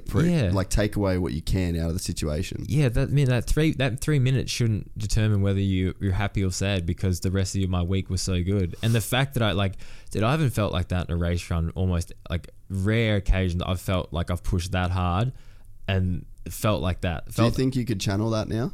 I hope so. That's why I went to talk with Taylor and that and try and work out ways around that, because if I can get in that zone and just be in that zone and go like that, I honestly am convinced I could be one of the fastest guys. Like I feel like generally if I can get in that zone, do it. Like I was first, man. I did it for a minute. All I got to do is do it for another 4 minutes and we're fucking there. But that's what I'm trying to work out. If I can work that out, which I'm trying, I want to push towards it. I think I'm on the right direction, but I think that'd be so cool. But I just want to get those feelings. But the coolest thing, how I was saying, like Loic won, I crashed and burned and got last, but we had the same feeling. Yeah. And that's what I want to get across to people. You didn't have to win a world championship to feel that unknown, excited, everything feeling. I felt that. Like obviously if I won, I would have enhanced it and got even more. But I was like, hey, I crashed and I still got it. It's cool. Cool experience. Love being. My dad came and watched. That was awesome. Like, I remember he came up to me afterwards and he's like, oh buddy, and like tapped me on the shoulder. I was like, that was cool, wasn't it? Like I was excited. And that's pretty sick, man. And then he was like everyone was, they didn't understand my reaction. They couldn't comprehend that I was like, but they obviously didn't feel what I felt. So I don't understand. They're just like surprised. And when you surprise people like that, it's cool. If you do something to someone and they're generally shocked by it, and that's what I mean. I changed, like he came up to me sad and whatever, and I just straight away changed it to happy and excited. I get like, that's what I mean. Like, why put these shit feelings into each other? Why not just channel good shit all the time? And I know there's times when you're gonna be down and like you can't help it or whatever, but just try and get through that the best you can and then work out ways to get better. But see, man, I've always kind of been doing this stuff, but I've never really I haven't been able to get it across to people properly until quite recently, where I feel like I tell you, this is my purpose, this is my thing. Yeah. And now that I feel like I found it, all these other things I've done in the past are like, oh, that makes sense. And that makes sense because of that. Like you do have those moments though where you have like that insane like clarity. And you take it like, as weird as it sounds, it was at fucking, this will sound like the shittest story ever. Oh, where are we going to start here? It was X Games after party. This is only up from here. But it's like that, you wouldn't think like that would be this profound experience, but I did like a lot of MDMA that night, and I had that'll do it. But I legit had something that I took away forever. Like I was. That's the thing. And then people, even I kind of did it then, but people would be like, "Oh, that's because you did MD," and they attack it. Yeah. And I'm just like, I did it then like kind of jokingly, but like, you've just told me you've had this experience that like life changing and like so positive and good, and then everyone's reaction to that is like to attack it and say why, and they know better and whatever. Where what you need to do is take that and be like, fuck yeah, man, that is fucking awesome that you've gotten your mind or your body or everything together to this point of like pure bliss or happiness or like euphoric. Oh, dude. It was just a crazy thing because I was just with I was with Sam, I was with like all my mates, and then I did that, and then the music was awesome, and it's a combination. Yeah, it's not one thing. Yeah, it's everything together. Yeah, everything come together, and it was just like so fun. I saw Harley, like, who I hadn't seen Harley in ages, and then like we were fucking partying and dancing, and like everything felt. I just got like a new appreciation for everything, and it's like obviously fucking you're on drugs, bro. It feels good. Like that's what it's supposed to be, but it's like it almost is like I changed how I thought about it. I wasn't like, you're happy because of this, or it's like it's just the drugs gave you this. I was like, no, this feeling just exists. Yeah, it's different. Like it's a different feeling. Yeah, it's just like literally a level up, and then once you're there, you're just like, holy shit. That could be what you found with that race run. Yeah, so it's like you're like, oh, this feeling exists now. Like I can channel this. Like energy or whatever it is. It's crazy to explain to people that there are new feelings. Yeah, like because I didn't know there was new feelings. Like I know like you feel certain things, but never to this extent. Yeah. And then when you feel it, you're just like I said, I felt it, and now it's literally like I could feel this good, and then I felt this good, and now I've kind of always feel this good. Like it's brought the two closer together. Yeah. Like it's like I'm not that happy all the time, but it's been my standard happiness up to this point, and I feel like if you do something else like that, it'll bring it up and just keep bringing it up and up and up. Yeah. And just keep growing and making it better. That's what I mean, like when you're talking about doing this new series thing, and I had the party, and it's just like if you can build things and do things in your life and bring people together and all this stuff, that's just going to keep leveling up your happiness. Yeah. Because you know how you said you had all good people around you?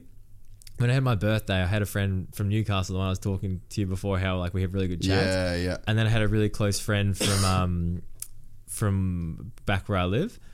So one's Young East, one's Harry Jones. If they're listening, they're probably gonna love it. But anyway, like I really like the two guys, and I just know they're like they'll get along. I just know they're like peas in a pod. They're perfect together, but they never see each other. Yeah. And I remember like the party was going on, and I came back to my van, opened the door, and they were just both like sitting there with a heap of other people, but they were sitting in there together. And I just saw them chatting, having a good time, and man, I was like overwhelmed with happiness that like I made that happen. I got these two people that I know are going to have such a good time together, and just be positive and good energy and all this shit. And I was like, I brought that together. I made that happen. And then so I get the $100 back. Like I got like $1,000 back then. Like that was what I want to do. And I like literally joked about it. Like I feel like I found my new meaning. And then I'm like, this is my meaning. This is what I want to do. This makes me the happiest. Yeah. Like you think if I go to Europe or something, or see a cool sunset, or like buy a motorbike, or do all this stuff, you think like possessions and all these other things. Like it's almost like junk food highs. It's just like a quick hit of feeling good. You buy clothes, like you feel a little bit better, but it goes away. Yeah. You do stuff like that. It's literally like the same as eating junk food. You feel good for a little bit, and then it slowly goes away. You don't have to feel bad about it, but it's gone. It's irrelevant. But like bringing those people together and giving them a good time, that just hangs around. That never leaves. That's always there. And that's like anything. If you like, I meet new people, and like it's just always there. It's a good experience. It's a good experience in their life. It's a good experience in mine. It just hangs around there. And that's all I'm trying to do now is like have more and more of those experiences that just to make them feel better, make me feel better. Just I don't know. That's just it now. That's all. It's so funny that even talking about it now, I feel like I can get it across so much better. Like I've always kind of thought about it, but now like I just really feel like I can present myself how I feel better. Yeah. Because I'll talk to close friends of mine, and they don't know how to get feelings across, which I struggled with as well. Like I've got some close friends when like you start talking about something like that, and they'll just go quiet, but they just don't know. Like they're not angry or sad or anything. They just don't know how to put their feelings into words. Yeah. And I struggled with that for ages up until like literally recently. And now all I try and do is like just start talking to them, tell them how I feel, and that normally that can kind of open them up a bit, and you get an idea about how they're feeling. But dude, it's like it's not easy. It's not like an easy thing. Like literally bringing up your true it's called fear. Vulnerability, right? Yeah. And you don't know how like you're gonna react, or they're like it's just unknown. And I think the scariest thing for them, because imagine if you said something to them they were really like didn't want to talk about, and then you shut it down, or you said something, that just reinforces that negativity. Yeah. And that's why, you know how I talked about my suicide thing when I was a kid? Like I was so ashamed of that. I couldn't tell. Only my parents knew, and like close family members. When was the first time you talked about that to somebody? I think maybe I talked about it with friends from school one time, and it was just like, just brought it up and like talked about it, but not really. How did people react to it? Just not badly or anything. They were kind of just a bit like shocked. Shocked, yeah, because I was like, I am who I am now. Like, I'm just a happy-go-lucky guy. So I think for people to see someone that is so excited on life, that's what I mean. They never would think I was that sad. But I feel like most people that like have a really happy-go-lucky people probably had something in their life like that. Like, you just don't know. But it wasn't till quite recently when I was like openly talking about it, because I started openly talking about it with my friends. And I didn't know how they were going to react. Most people like give me a hug and stuff, and I'm like, I don't know if they think I'm still sad or something, but I'm like, no, like I'm saying this to like complete opposite. Like, I'm so open about this now because I am so happy, and I feel like I can use this as a tool to help other people. Like, I feel like if that's what I mean, if people can see someone that was like that and then changed, that might change them in a way. And that's all I want to do. But it's just, I honestly have no idea why, I just want to get this message across, but I do. I feel like I just want to help people, and I want people to just see it in that light and see that like not everyone is how you thought they started off or whatever. Well, I think that shit is important. Like, even, we've had a bunch of people that have come on the show and said that they've had those sort of struggles, and it's like you always get messages from people that are like, it's so fucking cool to know that somebody that's done so much and has this perfect life also has those struggles, because I think it makes like no one can see inside your brain.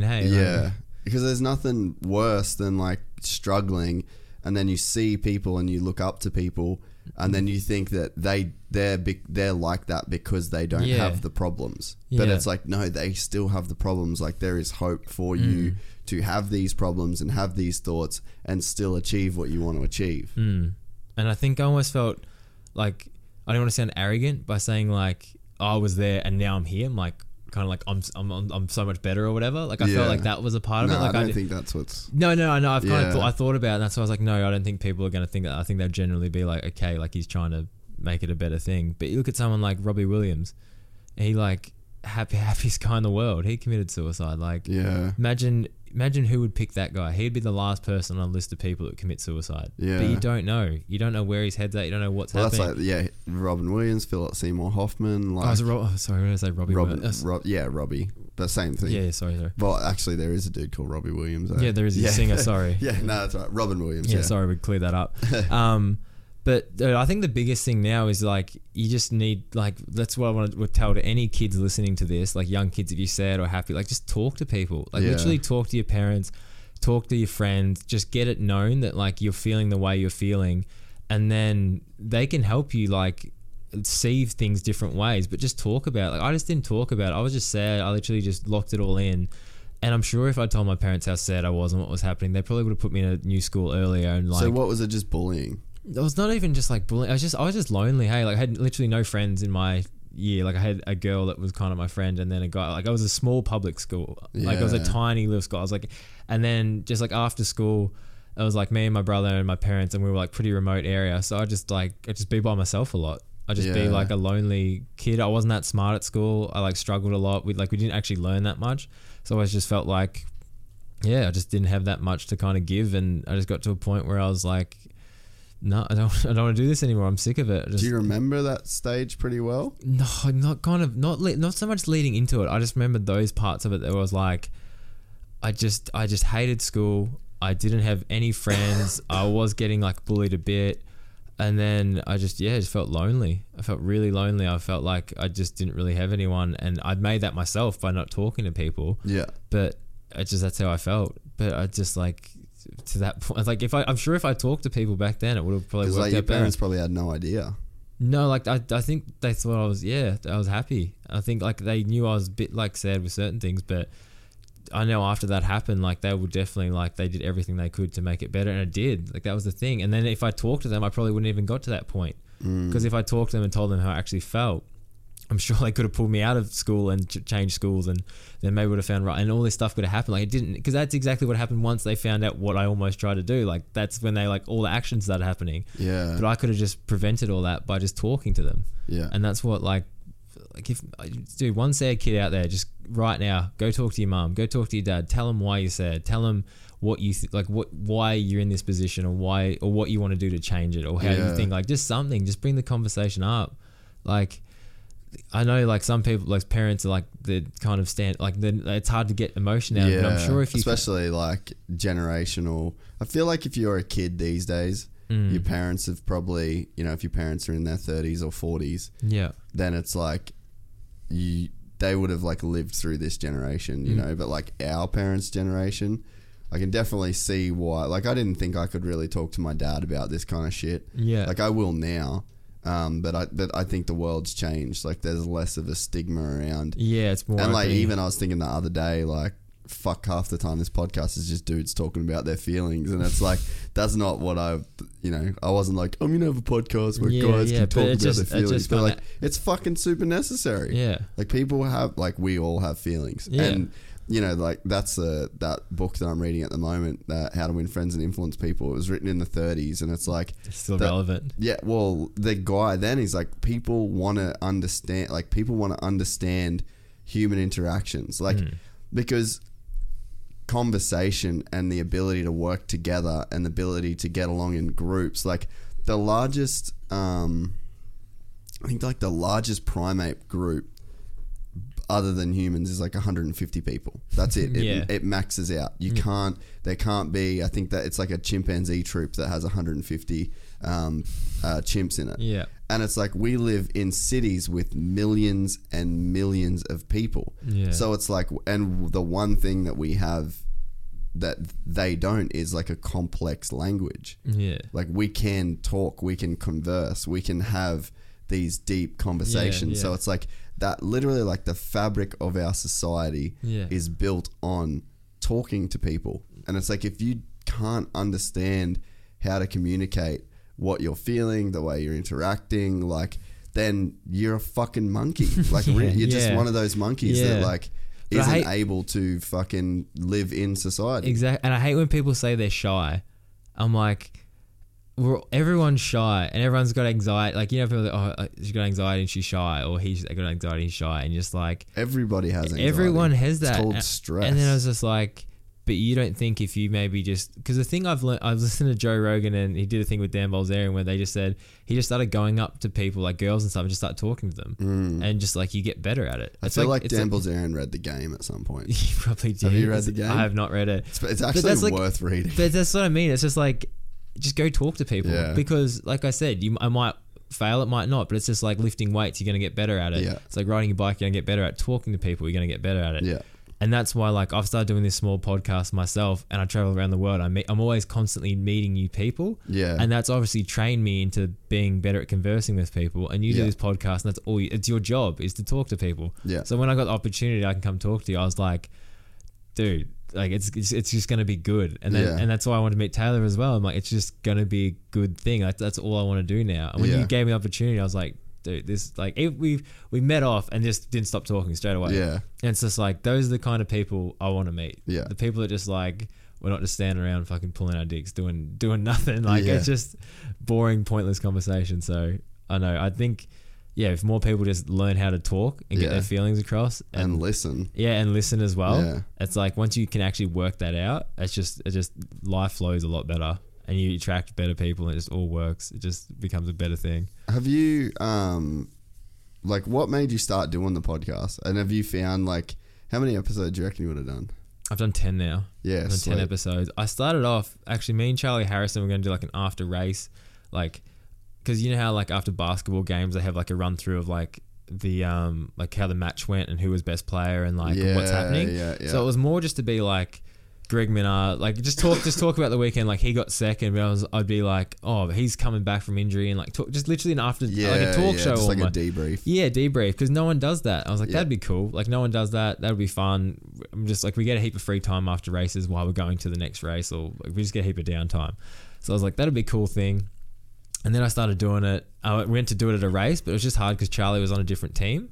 So I was kind of trying to constantly. What teams he ride for? He rides for Trek. Oh, okay, and I was on Scott, so I was trying to organise to meet up with him and then do it all, and it was just too hard to kind of organise it all. Yeah, because we have like, and then we're gonna try and get guests on as well and talk about how they're feeling and like kind of do that. So it was gonna be more of a talk show than a podcast kind of thing. Even though we're just gonna record anyway.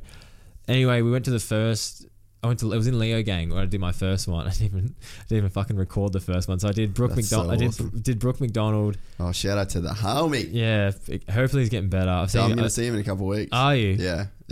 He's coming on the podcast. He is. Yeah, I'm going to his place. Fuck yeah, give me my love. He's fucking awesome. He's a fucking G, that guy. Dude, he's solid dude. Dude, so he comes up because he's been listening to the podcast as well. Fucking all you mountain bike dudes listen to this, which is weird. It's good. It's a good thing. It's fucking like him and Win and fucking all those boys. Yeah. But yeah, so he come up to me and it was pretty funny actually because I'm standing with Chad Reed. Yeah. And then Brooks fucking lit. Yeah, it's pretty standard procedure. Yeah. And it was at the after party for Supercross. Yeah. And this dude just starts beelining towards me. And Chad's like, oh fuck, thinking he's about to have a full fan, this dude's gonna fan out on him. Yeah. And then Brooks like, Gypsy, hey bro, fuck. And Chad's just standing there like, are you serious? He's just been like, no, not you. Yeah. But then I think Brooke was like, holy fuck, oh Chad. Yeah, so he noticed him after. Yeah, so then we started talking and but yeah, after that, because I just knew who he was. Because I follow the racing still. Yeah.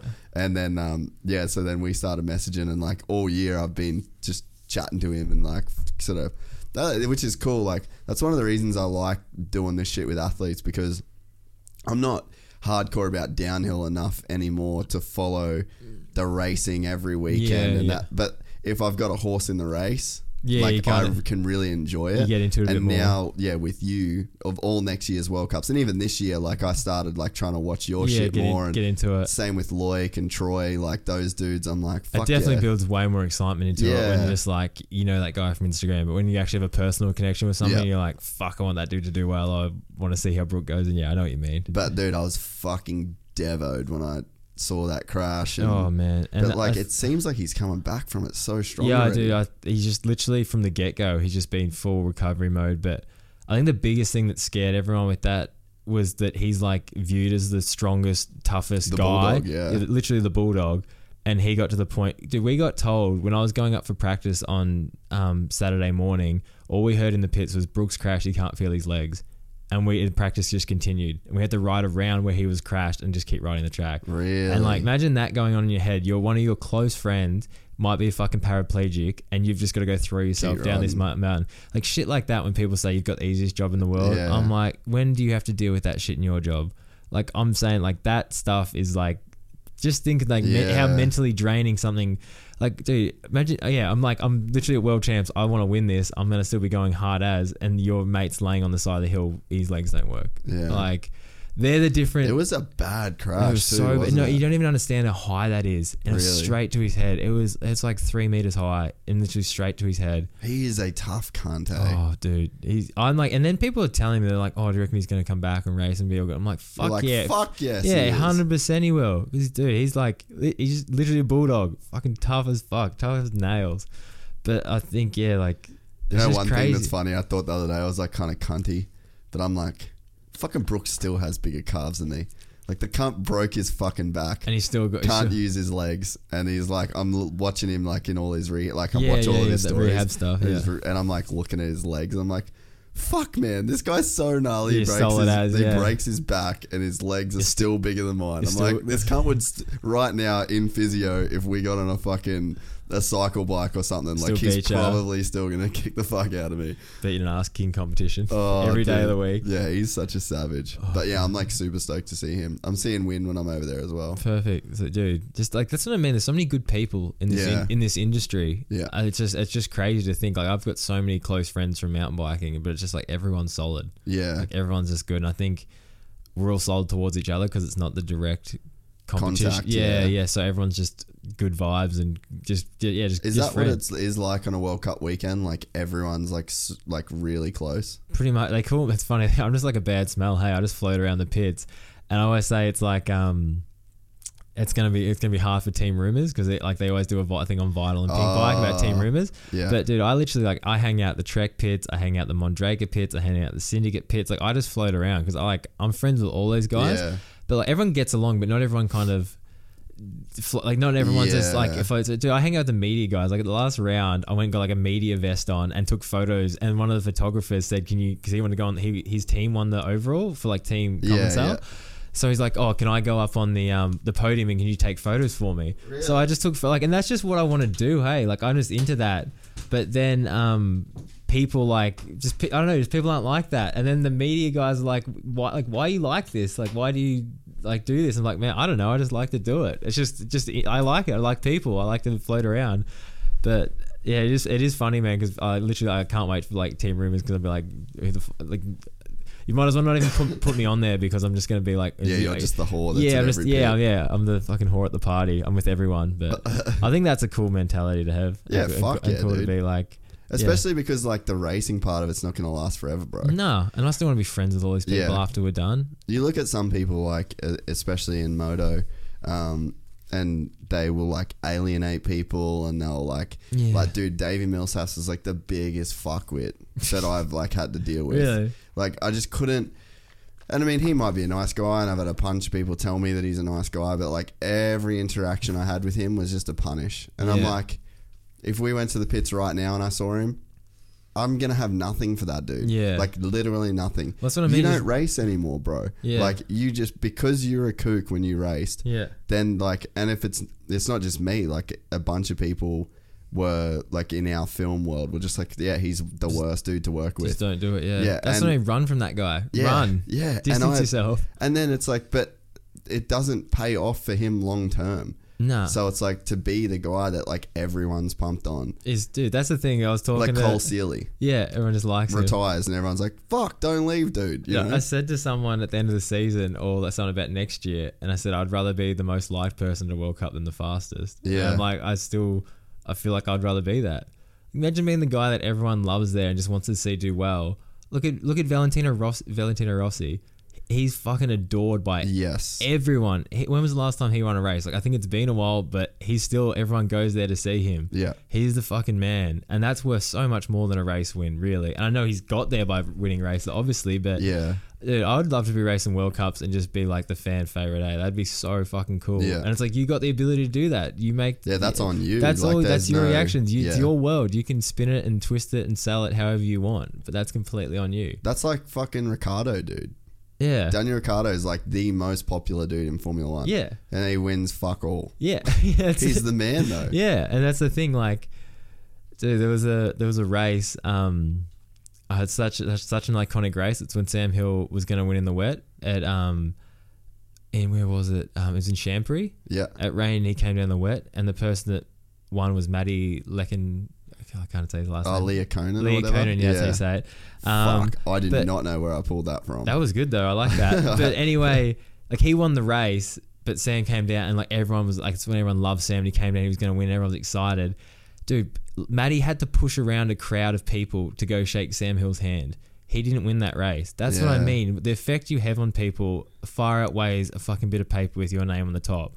And no one remembers that race for Maddie when they remember that's the one that Sam was going to win. And like, but that's like people have this hot, like you've got to be number one. You got to do that. But it's like, no, if you can present yourself and get like truly fans to like you and like be part of them and like give back to them and all that, like that's worth so much more, man. Dude, in the ADCC, so like the Jiu-Jitsu World Cup, this dude, he's been on the podcast before. He's like one of my fucking idols in life, just from knowing him personally and as like an athlete. Do you reckon it's weird when an idol becomes a friend? Is that a weird thing for you? Because that was weird as fuck for me. I feel like it sort of is, but I feel like for whatever reason, like that's what's let me do this job in a way. Yeah, I feel like I don't get that with people really ever. Yeah, like I've fucking hang around. Like the other day, I took some weed to Schoolboy Q, and like because he's friends with a friend of mine. Yeah. And then so we're just there, and like I don't have the like that's fucking Schoolboy. Like I think it's cool.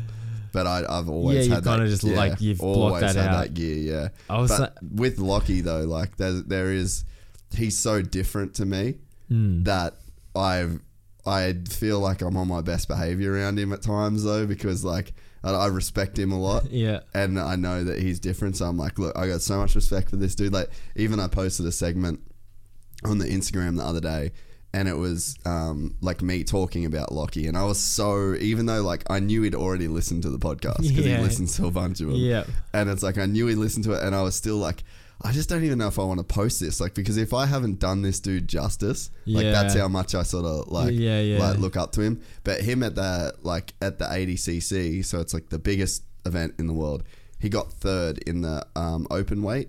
Yes. So the dudes that he was fighting were like 120 kilos and he was 77 kilos. Fuck. And he beat 3 of the best dudes in the world, and then he ended up getting third.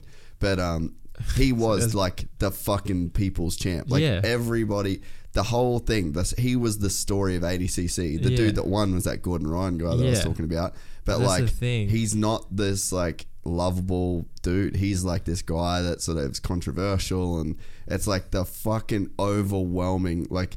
The people were like, that's our fucking guy. That's our champion. And really, end of the day, if you've got that, I would have felt amazing. Yeah, to be that's that the guy. thing. You've got that. It's like you're gonna win every race with like, not win every race, but like you in yourself, you're gonna win everything, even if you're not the first person on a bit of paper. Yeah. And that's the thing. Like, and that's like with my podcast I do and coming on here, I want to get across to people that like I feel this when I do these things, and like, because it's hard to get across to people. Like, it's hard, especially if I write something on Instagram, like a little caption or whatever, and put up a writing photo, people don't know who I am. People just see this facade or whatever and this thing you're trying to make out. And how much do you get across to someone on a Instagram post, like who you are or what you're about and all this other stuff? Like, it's a hard thing. I'm beyond me how to make it like... Oh yeah, and you know what, like when we're talking about that stuff today, like when I meet people through this and like people come up to me and they're like, oh, I love the podcast, blah, blah, blah. I always, like, that's what I was saying, my thing is like, fuck, like what dude does this guy want me to be, or what guy does he think I am? And I've never had to think about that until recently. But with an athlete, like, you know, you guys have fucking thousands and thousands of people that watch you and like look at your shit, and it's like every time you're like looking at an Instagram post or you're watching an edit on Vital where you're just fucking sending it and then you're on the podium, it's like people are constructing their ideas view of you. Yeah. So, but it's not based in reality. And then it's like you write a 3-paragraph thing on Instagram, then they're constructing that. So it's like this constant construction of what you are. And this is funny because I talk to people like friends at home, and they'll say they like certain riders, and I'll be like, or don't like certain riders, and I'd be like, why? And be like, oh, some rider came down, he threw his goggles in the finish line and just cracked the shits. And I was like, and he's the nicest guy ever. No, but they don't know. They don't know that. But they just make this assumption, and it's like that small thing. And I've been guilty of that before. And that's what I mean. When you've got a lot of eyes on you, little things change people's minds very quickly. But yeah, just like simple things like that. So it's like you have got to be, consciously conscious of doing those things. Like, you've got to actually be like, okay, I just had a shit race and I'm not going to come to the bottom and throw my helmet even though I want to. Like, I'm like, there's obviously a lot of emotion involved, but just like doing small things. Like, dude, I was trying to throw my goggles and stuff like that. Like, that gives me a high doing that, and then people probably view that as a good thing. So I'm like, just do stuff like that. Like, be positive kind of thing. But yeah, it's like you say, you might do an interview and you might say something wrong, or like, like even if, because I had like some moto races like in America, and I'd be like, oh, I don't like him. But then I think, why don't I like him? Like, you don't even know him. Yeah, I don't know him at all. And everyone's like, he's actually a really nice guy. I'm like, he doesn't come across like that on Instagram or Facebook or when he's done interviews. But like everyone else you've talked to that personally knows him says how cool he is and how good he is. And I'm like, it's hard to get that across. But you're right though. Like that, the podcast is so good for that. Like, I literally got a message yesterday from a dude saying like, hey, I just found your podcast and I just listened to the one with Chad Reed. I fucking can't stand Chad Reed. I thought he was the biggest wanker ever, and now I like really hope he races this year. I really hope he gets it right, like, because it's like you get to watch it, you're like, oh, that guy is actually a good dude. Like, because you can't fake 3 hours of a podcast. Like, you cannot act that whole time. You've got to you gotta slip up at some point. But like I've told you things that like no one would have known before. And like, I don't know if that's going to make them view me in a better or worse way, or whatever way, but that's me. That's me saying how I am, what I'm doing, why I'm here. And it's like, if you view that in a bad way, it's like, you don't like me. You don't have to like me. Like, I'm not saying if you listen to this, you're going to be like, Dean Lucas I want to watch him race, or I want to do whatever. Like, that's on you. You can do what you want. But I'm saying, this is me. I'm putting it out there. And I feel like it's just the best way to to get to know someone that you like, well, get to know someone you can't physically meet. Yeah. This is like, you understand their views and you understand what they want to do and blah, blah, blah. And it all kind of gets linked together. Yeah. So like, that's what I mean. Before I even met you, I had a pretty good understanding of who you were. But I feel like it'd be harder for you to have an understanding of who I am through Instagram and Facebook, like and Snapchat, whatever else kind of social media platform we'd work through. Yeah. So it's just like, trying to get that out there, that like what we speak on the podcast is us in like a deeper, more real meaning. I guess. Did you find from doing your podcast that like it helped with fan interaction of like people going like, damn, like I didn't know this about you, you know? Yeah, I definitely got, and I love when I got feedback from it, man. It got to the point where like I was doing it through races and like I'd have practice at World Cup, and then afterwards I'd get my mic and go find people and do like a little podcast and stuff, and then we'd have the race and I'd put the podcast up and people were like, oh, good job on 7th or 10th or 16th or whatever. By the way, I'm really liking the podcast. And I'd completely like not even reply to the good job on the result, and then I'd dive into the podcast stuff because that was what excited me at the time. Like I still love racing and that was good, but I was like, you listen to the podcast, like that's me. Yeah. Like the race that the racer, you don't know that like the race is just the race or whatever. The podcast is me. Yeah. And it's like everything on the podcast I'm saying is me. So if you like that, you like me. I'd rather talk about that. Like, I'm not going to say talk about me, but like talk about ideas. What you got out of it. What you thought was cool. Yeah. And like what you want to hear and which one's your favorite episode and go from there. And like, I get such a high whenever people reply, like send me messages saying they like, and then it just kept happening. Yeah. Because I got a thing now. I want to get into public speaking at schools and stuff. Yeah. I don't know how like I'm going to start off, and I don't know when I'm going to do it. But that's a goal I have now. That's a goal in my mind that I probably will make reality. I don't know when I'm going to do it, but I want to like slowly ease into that. But I feel like all the podcast is public speaking. Your audience is all over the world on their phones or iPads or whatever they've got. But it's public speaking. It's you putting your ideas into people's heads and they're taken away from it. Just because we're not sitting in an arena or something doesn't change that fact at all. But I've been terrified of public speaking. I'm so terrified. But then through racing and being on podiums and whatnot and just general conversation, I've gotten better at it. And like I had my brother's wedding speech the other day and I was terrified, man. Like even though it's like all my family and loved ones and everything, I'm still terrified. Yeah, it's gnarly, eh? But I did it, and I got a video I'll show you later. I don't know if you find it funny because there's a lot of inside stuff, but like everyone laughed and loved it. And then people were constantly coming up to me afterwards and saying, oh, you killed it, you nailed it and all this stuff. And that's like the whole thing about building something. Like I had it, I knew what I had to do, I built around it, I worked it, because I was playing this for months. I rode it on the plane when I was racing it, flying over to World Cups, and I was like put effort into it, and then it worked out, it paid off, and it made me feel good. And then I was like, if I could do that with kids or go to schools or whoever and like help, like, and just keep doing that, I'm like, why not? If I get such a high out of that, I like being around people, like getting positive energy out of people and doing stuff like that. Because dude, that's like, everyone always asks me like, what are you going to do once racing's over? And I'm just like, what? Like, I don't want to think about that now. Like, imagine if, like I said, you did a uni degree, you finally finished, you get like a job, and then everyone's like, what are you going to do after you're done being a lawyer? Yeah. Or what are you going to do after you're done being a doctor? You're just like, let me enjoy it for like 2 seconds and like, let me live in the moment. But now, honestly, I'm like, I'm not even worried about it afterwards, because if I can get the podcast. Well, you've got so much other genuine interest going. Yeah, that's what I mean. I'm like, I'm not so driven on just winning World Cups. I've got all this like, I wouldn't say plan Bs, but it's like after things, and I'm just like, they excite me now, and I'm obviously, while I'm racing, I can still build them up. Like I can build the podcast up while I'm racing. I can maybe start doing talks at schools and like do public speaking and maybe do coaching and like a few other things and link them all in together and just build kind of one big thing as I'm going. And then if writing's done at a certain point, I could maybe just like fall into one of those other avenues that I've created through writing and got a platform from writing. So that's literally the plan now, man. That's like, if I feel like I've already got all these backup plans and stuff, so it's not all this like pressure on you've got to win a World Cup, even though that's really what I'm driven to do. I'm like, if it doesn't work out, hey, I've got this and everything else. It's not like, oh, I didn't make it in World Cup racing, I'm just going to be sad and sit on the hill and say how I could have made it one day or whatever. I'll be like, I'm going to go talk to people. I'm going to try and motivate people. I'll go do some coaching with kids, or I'll do something else. And I'm just like, I think that's probably the coolest thing I've got out of all this, is like, you control whatever you want to do and you can find happiness in whatever you want. And I think that is like, I don't know, I just really find that cool that I'm at that point now in my life where I'm just generally think I could be happy doing most things, or I can have different options that I can fall into. Like how I said before, people don't know what they want to do in life. They can't find one thing, and I've found so many. Like I have writing, I have like talking to people, I have, like all these things make me so happy.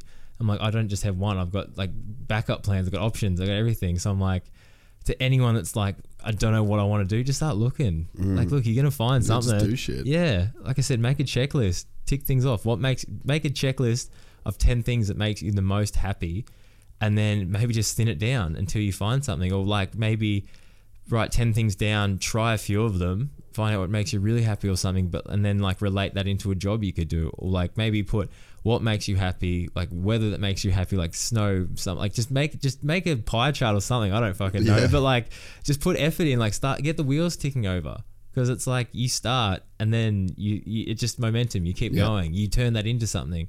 If you just sit there and say, fuck, I hate my life and I don't know what I want to do and all that, where's that going? You got the brakes on, you stopped. Well, there's a thing too where like people crave importance and attention. And you can get that from being super positive and like doing things that are like noticeable and, like positive things. But you can also get feelings of importance and attention from doing like fucked up shit. And I think that's why a lot of people will be like down and upset and negative and always talking about their problems and always like that's one thing that fucking kills me more than anything, eh? Like if you get a friend that comes to you and they're like, hey man, yeah, fuck, this is happening, and I'm just like, this keeps happening to me. I'm just like, fuck, like why me? And then you're like, why me? Yeah, shit. and then you're like, all right, cool. Well, maybe you should do this, and like I'll introduce you to this person, or fuck, maybe you're at the point where you should go talk to somebody, like go see a psychiatrist, like have some conversations with people that know more than you, and then they're like, yeah, okay, I'm gonna do it, man. And they don't do it. And then they don't do it. Yeah. And then the next time you see him, like, I don't know, man, like it just still feels like I'm just stuck in, and you're just like, I'm giving this cunt my attention. Yeah, it's just draining. That's the thing. But he's getting what he wants, and it's like, you know what I mean? It's like he's getting attention, and he feels important. That's his because fix. I'm giving him attention.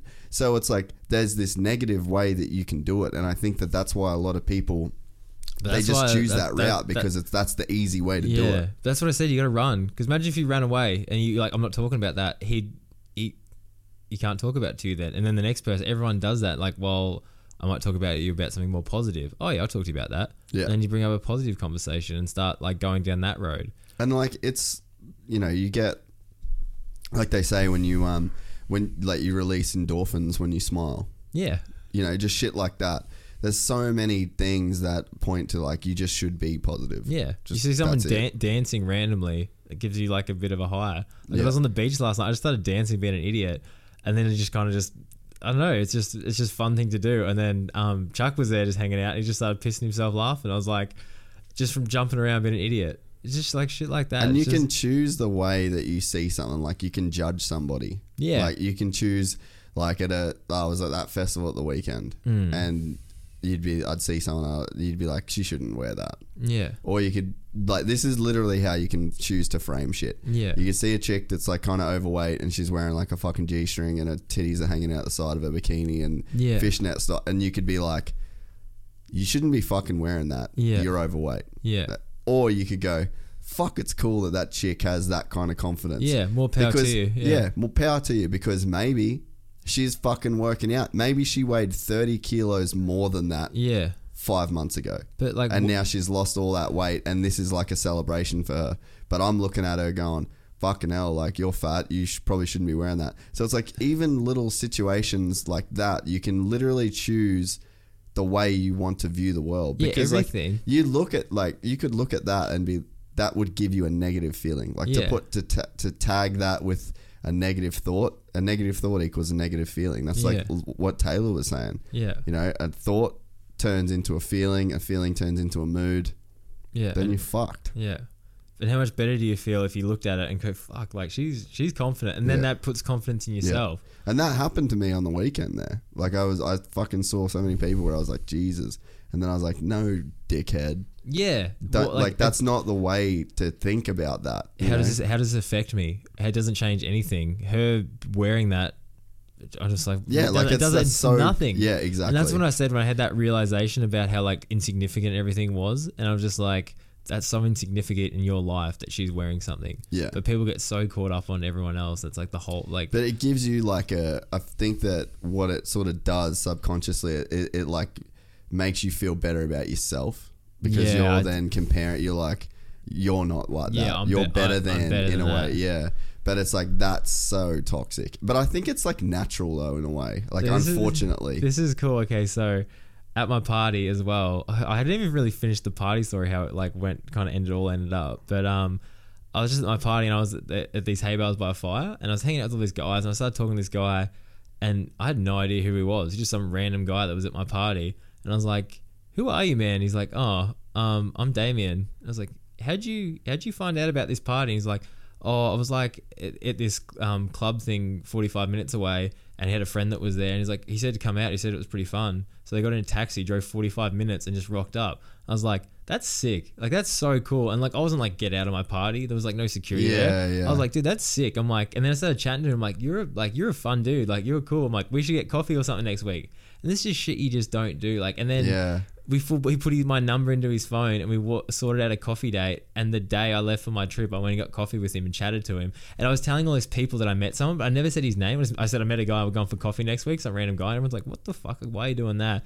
And then I put up a photo with him and everyone's like, that's Damien. He's sick. Like, he's a mad dog. He's so friendly. He's so nice. Oh, that's crazy. And I'm just like, how good is that I just met this random guy and now we're just mates and there's just another mate and then everyone said how good he was and I'm like, that's something I never would have done before. Yeah. I'd have never been. Do you remember like the way that you used to think about situations? Yeah, 100%. So many things.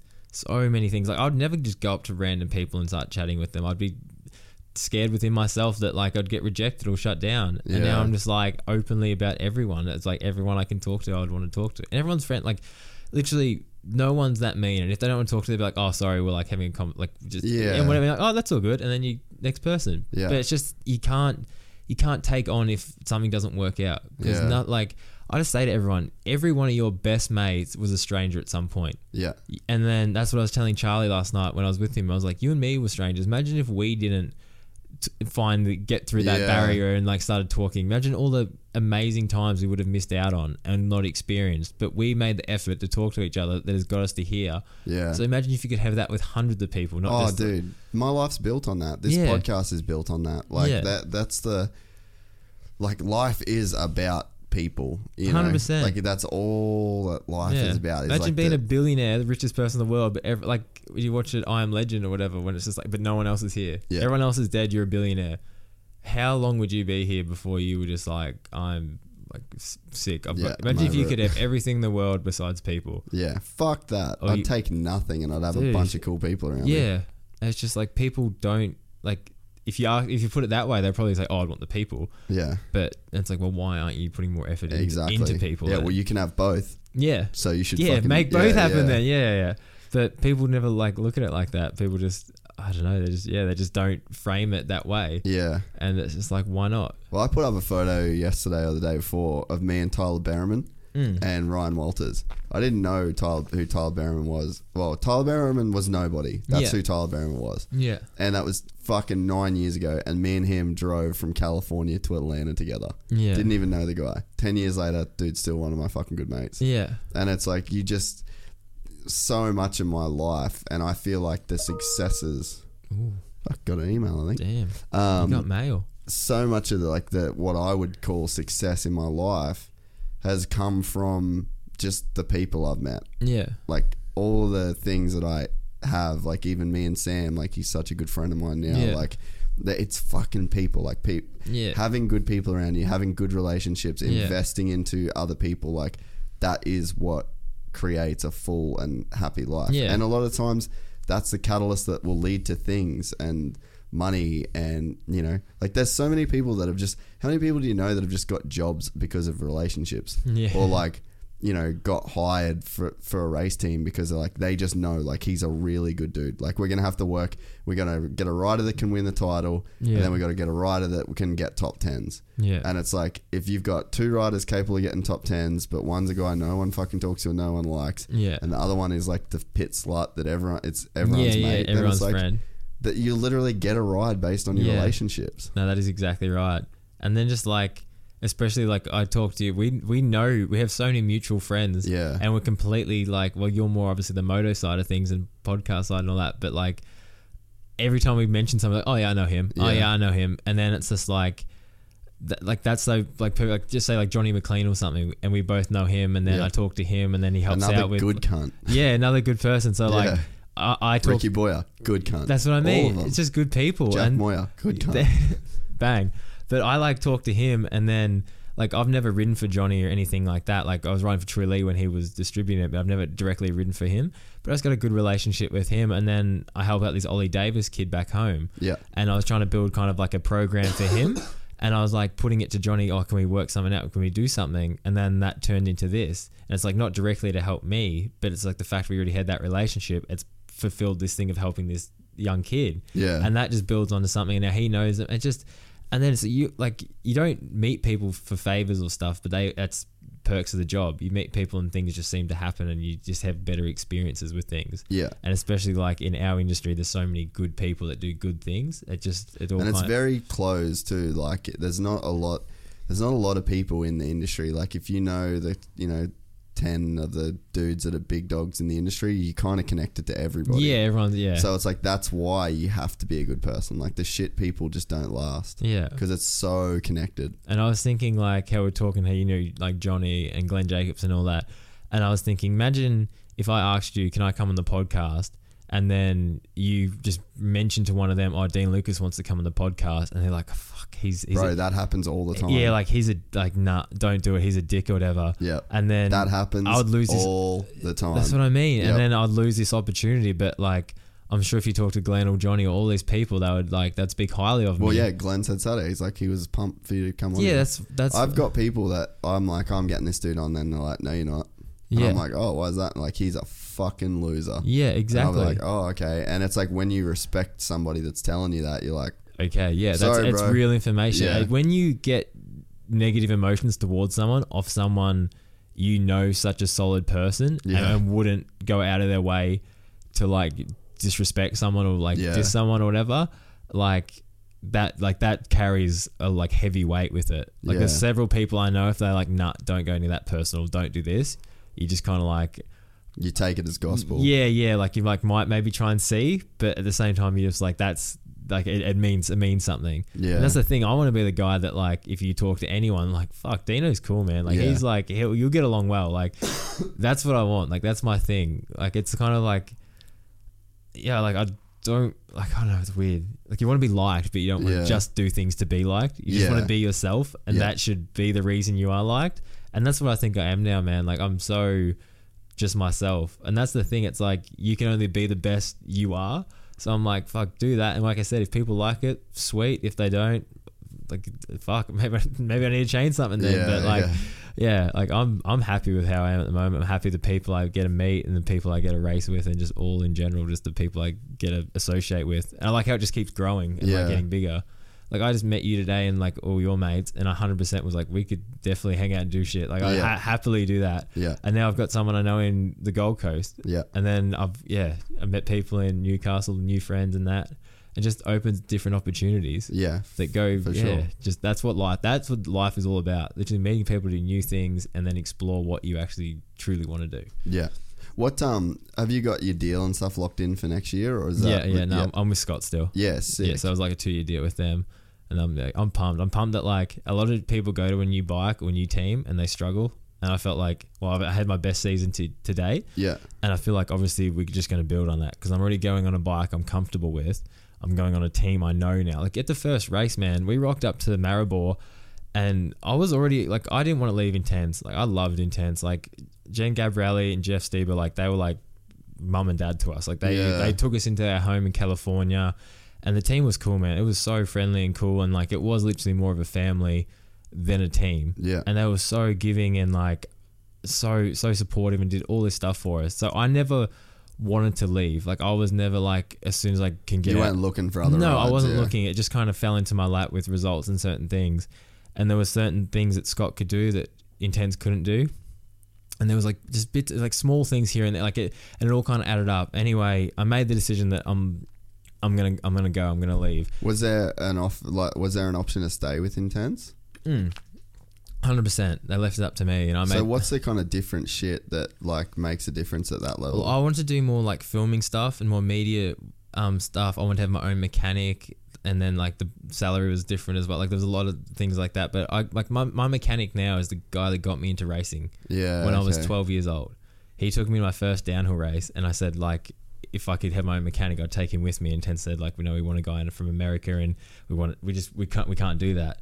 And there was a few other things with like media stuff I wanted to do, and I just wanted to kind of do a few things they just couldn't help me with. Yeah. And then I just made the decision, hey, like I'm gonna go, and that was tough, man. Like Jen was like, I literally looked up to her as like a mum, and then she like kind of like cut me off, and that was tough for ages because I'm like. And then I just like, it was just a hard thing to deal with, like someone like, and I understand why, like they brought us into their house, they do this stuff, and they just felt like I just left them, like I came and used them and left, and that's not what happened at all. It was just, I felt like for my career and the direction I wanted to go, it was better to leave than to stay. But like, how do you get that across to someone? Like it's just, and then even we didn't talk as much as we should have. Like you kind of deal with team managers and stuff like that, and you distance yourself a bit from the actual people that run the company, own the company. So I left, man, and it was hard. It was so hard. Like I was like, did I make the right decision? Like just kept going over that in my head, and like, is this right?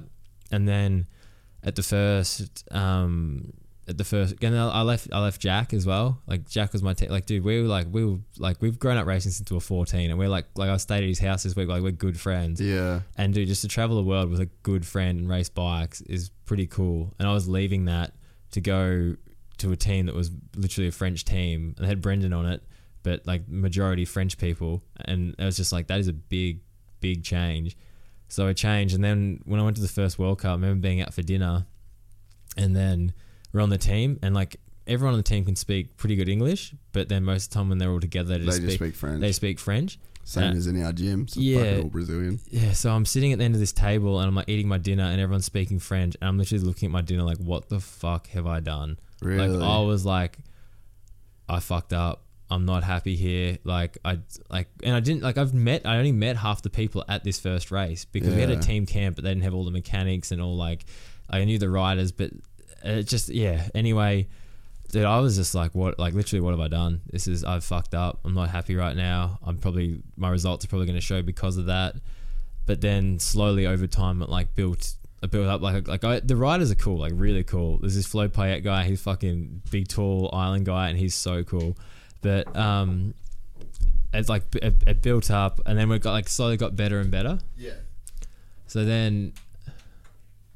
In the case to your van. Where are they? Sweet. Maddie's got clients trying to get into the studio. Really? Oh shit. I thought it was after hours. We have to have a van moving session. So anyway, it like built up over like the season and got better and better, and like to the point where I'm like good friend, like I am good friends and love I love the team I'm on now. Yeah. But it was just like pretty cool to think like that's what I mean. I started off so bad. I was literally like, what the fuck have I done? And then I got good results. The bike worked, and you just built relationships within the team. And then I ended on a high. I got the best season of my life, and it got my goal of a consistent top 10s and top 10 overall. Yeah. But dude, it's like what I mean with life. Like I started off in a shit spot. Like I just wasn't happy, and I was like, oh no. But you do all the things to make it better, and then by the end of it, it worked out really good. So I feel like you got to change that. But it was a hard thing. Like leaving, like teams are like literally your family for a long period of time. And I hate people that just like literally go from one team to another and just like, and now it's good. No, Jen Gabriele called me the other day, and we had a chat, and I was like I like that we're like, because I'd always message her like, how are you? What's going on?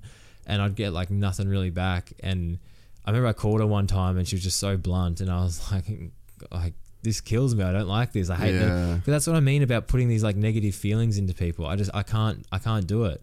I hate doing it. I say when I give you $10, get 100 back. Same goes for putting shit feelings into you, get shit feelings back. So I just can't do it. Oh, this is another thing I fucking just remembered. This is probably part of that as well. So with teams and all this stuff, when I when I left Da Vinci, which was my first kind of ride, and went to intensives, and like, dude, that's what I mean. Leaving teams is hard because it's not just like the people that own the teams; it's people on the teams think you're leaving them. So when I started, and they're doing the best they can, so they take it super personally. Like, well, what the fuck? Like, I know. Not good enough. I just feel like you're throwing it back in their face. Yeah. Anyway, but at least you think about it. Oh, dude, it's just always like I don't. That's when you've got to be selfish. When you think this is best for me, and you're going to hurt people. But I just don't like hurting people in that way. But sometimes you've just got to be selfish, and you just got to do it. And I'm glad I did do it now. But at the time, it was just like a minefield of like, what have I done wrong? Should I do on this way, that way, everything. But this was another thing. When I left Da Vinci, I was on that for 2 years, and my teammate on that was Nick Beer and Steve Smith. Yeah. And then Nick Beer left, and then it was Mark Wallace and Steve Smith. And like, dude, we got along so well, and like we had a good time and all that. And then afterwards, I need to tell you the Milan story actually as well. It's actually we'll tell that after. Anyway, maybe we'll tell it first actually because it builds into it. So me and Stevie, we got pretty close and we became good friends. Anyway, this one time in Milan, everyone that's probably heard it because I've done it on the other podcasts, so people have heard it. But anyway, it's probably my best story I've ever gotten, hands down. It's just the best ones. We have to tell that. I always tell it. So anyway, me and Steve, we got pretty close. Obviously, we're racing everywhere together. So then one time we're in Milan in between. It was like we just finished a World Cup in Val di Sole, Italy, and then it was a week break. We had a 2-week break, and then it was World Champs in Andorra. Anyway, so we just stopped off in Milan. We're like, hey, let's just be tourists for a couple of days and just hang out and just not think about riding bikes for a little bit. So anyway, we go out one day and we're like shopping or whatever, and then we end up stumbling into this like little, where was it, an Indian store? We just got dinner there, and me and Steve like, oh, we'll have a drink. So we have like whiskey Cokes, but like the guy's pouring like triple shots in these Cokes. So we're like, we get pretty drunk pretty quick. So like absolutely like getting pretty hammered. And then Mark's with us and we're like, do you want to come? Like we'll go out in the town. And Mark's like, I'm not doing that. I'm going home. I'm done with this. So we're like, oh, whatever. Can you take our shopping and shit? So I give him like shopping from the day. And we're like, yep, let's go out. So we're like, go out. We have a few drinks. And then we're like, oh, we should go to a strip club. Like, let's go to a strip club. It'll be fun. Like, we've got nothing else to do. Let's go to a strip club. So anyway, we go to this strip club, which we got a taxi, thought we'll go to a strip club. So we rock up there and we go in, and it's just kind of a weird, dark vibe. Yeah. And there's like... Were the girls any good? Well, we get walked in. There's like a weird old guy sitting down, and then there's like a hot chick sitting next to him just chatting to him. And then some guy or some girl, I forgot who it was, some guy or girl comes and gets us, and he's like, oh yeah, come down here. So we walk down, and then all these girls just stand up off these seats and go on the stage and line up. Yeah. And we're just like, yep, what's going on here? And it's like, oh, you got to pick one of the girls. I'm like, oh, why? He's like, oh, like this is a brothel. This isn't a strip club. I'm like, oh, fuck, like wrong door. Sorry, let's go. So we both leave, and we're like, oh, well, let's just go find a bar. So we go to a bar, and we start drinking, and we're like, we just keep drinking, and like we're having a good time. We're just joking around, just chatting, just talking shit, having a good time. And we're like, let's go to another strip club. Like, there's got to be one here. Like, we'll find one. So we go to this other strip club, which we thought was a strip club, and we just go in, and the same thing happens. This lady comes up to us, and she comes out, and she's like, girls, and we're just like, fuck it. We're pretty drunk at this stage. It's like, can we just hang out with the girls? And he's like, yeah, you can buy the girls a drink. So like, all right, we'll buy them a drink. So we all get a round of drinks, and we sit down. It's these two Russian prostitutes. And they're like super friendly as they would be, and like joking about. And it's like, yeah, we like it when there's actually like not old creepy people here, and like how they end up in Italy, and just general chit chat. We're talking for a while, and then it kind of just gets to the point where it's like what's happening here? Like, what are we doing? Yeah. And then it's just kind of like, well, you can buy a bigger table. Like there was like the levels you could do. Yeah. So you could buy a table with like a strip pole, or you could buy like a bedroom, or like it's just levels. And they're like, we were like asking how much. I think for like a strip pole it was like 300 euros or like something ridiculous. Yeah, it's fucking expensive. Anyway, you gotta remember at this point as well, I'm like hammered, like we're hammered drunk. So like we'll get another drink. So anyway, we get another drink, and I'm sitting there, I'm kind of getting a bit like, whoa, like this, like I'm feeling this. And we're like, I'm just gonna go to the toilet real quick, Stevie. So I go to the toilet and start peeing, then it just starts getting worse. And then I think I threw up or something. Anyway, I was like, oh fuck. So like I walked out, and I just passed out on this couch, like right where you come into the brothel. Yeah. And I'm just like passed out on this couch, and this girl's like, "You need to get up, sweetie, you'll get kicked out." And I'm just like full giving her the "you're too beautiful to like be a prostitute" and all this stuff, like full with like just being a little pest. And then the like, what do you call the lady that's like the madam? The madam was just like, "You need to get out, like you've been a pest or whatever." So I just walk outside. I'm just gonna walk for a little bit and just like get some fresh air, and hopefully I'll feel better. So I just start walking. I think I was going on my phone, and I was walking for a bit. I was like, all right, I'll go back. And I was like, fuck, where have I walked to? And I just walked like around the corner of the block, but all these buildings in Milan are so high, like it all just looks the same. Yeah. So I'm like, oh, I think I went that way. And I just got lost, completely lost. And I'm like walking for a bit, like, no, I'll find it, and then just get more lost. Like when we're on the ride today, you just get more lost. Yeah. It's just the exact same scenario. So I'm walking for a while, and then this fear starts to set in, because I'm literally like drunk as, middle of nowhere, no idea where I'm going, no idea how to get home, like nothing.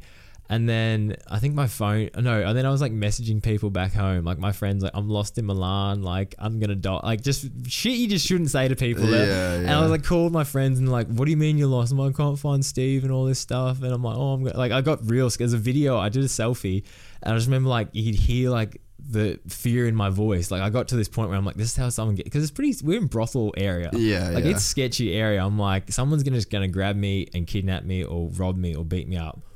So I get these like scared feelings, and I'm like, no, I need to get out of here. I need to find a taxi. And so I got a taxi, and I was like, "Can you take me to this landmark, like the main landmark in Milan, which is a big art gallery and whatnot?" And I was like, "I know how to get home from there. So if you take me there, I'll be able to get home." So he drives, and I wasn't even like, I was like 5 minutes. I was not far from there, like 2 minutes from there. Yeah. And he pulls up, and I go to pay him, and I don't have my card. Like I don't know where it went. I think it lost it at the strippers, and the strippers had it. So I had no card, and I had my phone, but I didn't have Apple Pay. I had no way to pay, no cash, nothing. And I was like, what am I? And it was only like 10 euros, and I'm like, fuck, what am I going to do? And then there was like an ATM. I was like, I need to go get cash out. So like, and it wasn't far from where the taxi was. So I walk out like I'm going to go get something out. And then as soon as I get the ATM, I just piss bolt. I just run. And then I hear the taxi driver. He's like yelling. I look, and there's like these cops standing down like this corner where this like the statues and all this other stuff were. He's like yelled something in Italian, and I'm obviously running. So then they just start running. I'm like, fuck me. Like, I got to fucking get out of here. So I've never never run so fast in my life, and ran for, I reckon, probably a minute. I'm like, I can't keep running. So I quickly like hide under a car, wait for the police to run past, and then I'm waiting there for a bit, and then I wait for the taxi to drive past. And I'm like, what do I do now? Like I've got to move. I can't just stay here. They're probably gonna like come. Like I just need to move. So I get out from under the car, and I had a white shirt on with like a little bit of black on it, and I was like, I need to like change my look. So I take my white shirt off. Anyone would think you just robbed a fucking bank. You just robbed this dude at 10 euros. I know. And then I take my shirt off, put it back on, and it's a white shirt. It doesn't look any fucking different. And then I'm running. I'm like, okay, that doesn't look different. I need to take my shirt off. So I take my shirt off. I'm just running shirtless through Milan, pissed as anything. I'm like, oh man, like what is going on? And then I was running back to my place because I knew where to go. Every time a car would come past, I'd hide in like an alleyway and like full creepy, like I've just killed someone shit. Anyway, get back to the apartment, walk in, Mark's in there, and he's like, what's happening? What's going on? Where's Steve? I'm like, man, I can't even, like, I don't even want to talk about it. I'm going to bed. Like, this was fucked. Like, I was terrified. Lay in bed, probably 5 minutes later or whatever, we get a knock on the door. I'm like, oh, Steve's home. So we get a knock on the door. Mark gets up, opens it. It's the guy that owns the apartment and 2 police officers. No shit. Dude, my heart sunk. I'm just like, oh, I'm fucked here. And they walk in, and I'm just waiting for him to like cuffs on me, and they're just like, we have your friend. Oh. And I'm just like so relieved, but at the same time like wait, why the fuck do you have Stevie? Yeah, why do you have Stevie? And I was like, oh fuck, like, oh shit, okay. And we're like, we need his passport. So we're looking everywhere for his passport. We can't find it. And we're just like, fuck, like we can't find it. And it's like, we'll find it and bring it in the morning. He's like, okay, well, he's in the police station. So we wake up the next morning like, well, we got to go get Stevie. So we walk to like what we thought was a police station. We go in, we're waiting for like half an hour. And we go up to the line like, oh, you're in the wrong spot. And we're just like, oh my God, like this just doesn't get well. Were you hungover as fuck? I'm so hungover. I've slept like a few hours. I was like just in a state. So we walk around the other side of where we're supposed to be, and there's like full armed security, like guys with machine guns. Yeah. And we go up to them like, hey, we're looking for our friend Steve Smith. And they're like, who? I'm like, Steve Smith. And we show them a photo. I'm like, oh, go away. And they've got guys with machine guns telling us to go away. I'm like, what? And he was like, no, he go away. He leave. He set him free. And we're like, oh, okay, sweet. So we get back to the apartment and Steve just comes out of the shower and he's just like shaking his head. And we're like, what happened? And apparently, so he left the strippers not long after me. And then apparently he was like talking to people in the street or something and went to get in the car, but then apparently slammed the door, like just made a bit of a scene. And then there was 2 cops there. And I'd say it was the same cops from me. Oh. And anyway, they asked him for ID and all he had was 2 credit cards that both said Steve Smith. Yeah. And then it's just like, where's your ID then? And it's like, no, I've just got these. So they're like, because he wouldn't present ID. And I'm sure he was drunk and probably not being the most cooperative person either. They took him to the police station. Anyway, they threw him in a cell. Apparently, they've been real mean to him, like just being like real, like just treating him like a piece of shit kind of thing. And apparently, threw him in a cell, and he full got like in a fucking like heated argument with some guy in the cell. He said, I don't know. He said they got in like a bit of a tussle or something. I don't know how true that is, but he said that's what happened. And then he was there. He just passed out on like one of the concrete seats. And when he woke up, he's just like, why don't I just tell them to Google me? I'm a fucking world champion. Like, they can find out who I am. So apparently he went to him and was like, Google me. Like, I'm on the internet. And they Googled him and realized he was a world champion. And you know, Italians are so into cycling. Yeah. Apparently all these guys that were just putting him down were just like, oh, like, and just so apologetic and whatever. And then that's why they let him go. That's fucking crazy. And they sent him back. And I was just like, how do we both have these confrontations with probably the same 2 police officers and just come out like it was just a weird like thing of events and whatever? And just like, man, that's my Milan story. I think like that's probably the best story I got. I just love the shit. But what was that even going? So then leaving Da Vinci. Oh fuck, you're so good. Just I kind of want to build up like me and Stevie had a relationship. Yeah. So like exactly like when you're on the teams, man, and you're like that deep. Like there's guys that you know with JDR like Nate Ramsey. Like I'm so close to him. A couple of the sponsors that were you know with the JDR team and. You know, riders that I fucking used to do a lot of work with. Like, you get super close to these people. Like, they become your family. They become your family. And this is why it was so hard with what happened because, and this just all comes back to, you know, how I said I can't put negative emotion into people. So, like, we were to that level of, like, closeness. And the year after that, like, later on that year, that's when I made the decision to leave. And that's when I did leave. And then at the first, like... Then the first 2 rounds of the year, like, were Lords and then Cairns. Anyway, I went to Lords and I kind of like said hey to Stevie and Mark and all that, but it was a bit weird, not quite, obviously not the same. And I could like tell something was going on. So then we did that race. Then we came to Cairns and we had the World Cup. I think it was 2016, 16 in Cairns. Yeah. So we had that race and just like Stevie was getting back on it. He got a flat tire. He qualified 4th at the round before he was 2nd or something. So he's back up there. Anyway, I saw him at what is the famous nightclub at... Oh, Gilligan's. Gilligan's, yeah. So I saw him there and we were both a bit drunk and I was like, I want to talk to him. So we started talking and I'm just like, man, I'm so happy like you're back up there because he dealt with so many injuries. He dealt with like breaking his foot and then just coming back and breaking it again. And I remember he's just like, he started to ride like himself again. I was like, that's so good to see because the whole team were teammates. He was struggled so much. So then when he was like finally coming back up, I was like, yep, like you're back, you're coming back, you're strong again. So we started talking, we got into a few things, and then that conversation slowly took a turn. And he kind of brought up, he's like, why'd you leave, kind of thing. And he was really great. Like he was pretty obviously upset and emotional about me leaving. And it was like kind of to do with the team manager at the time and a few other things. I just wasn't happy. Like I just generally like not to do with him, but just how management was and what I thought I was worth and what I wasn't getting. So it was out of like his control. And then he kind of just felt like I think I abandoned him and left him. And like it's like a close friend thinking that. So I can understand where the emotion comes from. But we got in this real heated argument where the point we're like full yelling at each other, like, you're a fucking idiot, you're a piece of shit. Like and then I literally got security like dragged me out. And the last thing I said to him was like, you're a piece of shit. And then a week later he died in a motorbike accident. And I'm like, I've got to live with that negative emotion got put in. Like I put that in him and now he's gone. I can't fix that. It's there. I'm like, I don't want to do that anymore. I don't want to have that because you don't know that. Imagine if you told someone fuck off and then they died, and then it's just like, that's the last thing I got to say to someone that I had so many good memories with and so many good experiences and like looked up to and idolized, and that's it. Like that's us done. And I'm just like... And you don't actually think he's a piece of shit. Dude, he was such a good person. He was so genuine, and he was so like... Just, that's the thing. He was world champion, but people remember him and love him because of how charismatic and how outgoing. And that's the whole thing. Winning's not everything, but it just lifts you. And like, if you're already good, it lifts you even better. And that's when I met him, dude. He was just one of those people. He just talked to you and he just be friendly, and he was such a good representative of the sport and such a good role model and all these things. And I'm like... I'd much rather talk to him and say those things to you, like, you're fucking amazing and you do these things and I idolize you, I look up. Imagine if I could say that to him, if I could have 1 minute with him, 1 second with him, that's all the shit I'd want to say, not you're a piece of shit, for something that was out of his control. And he was only emotional because of someone else. That's what I mean, man. It's like, now all I want to do is, he's angry at me, I'll be like, man, why are you angry? And then break that down and get to a good level, because you don't know. I could go outside and get hit by a bus fucking tomorrow. It's like, shit happens. But I just like, see all these things, man, all these things I'm like, I think about, and then I try and work out, it grows you and puts you into perspective how things can be and how you can change things, because... Yeah, if you're open to looking at them. Yeah, man, that's like the thing how I said I didn't talk to my mum for so long. And I was like, imagine if she died or I died or something. And then that's negative emotion in either one of us that doesn't need to be there.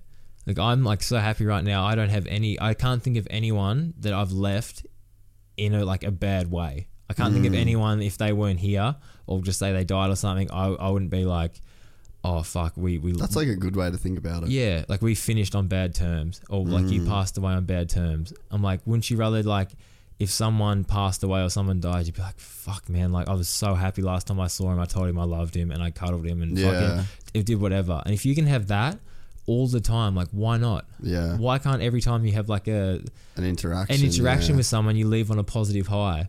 Because you don't know when they're going to be here, when they're going to go. Like, you have no idea. You don't know what's going to happen. But and you leave on that positive high, that's good for them. It's good for you. Good for fucking everyone. Yeah.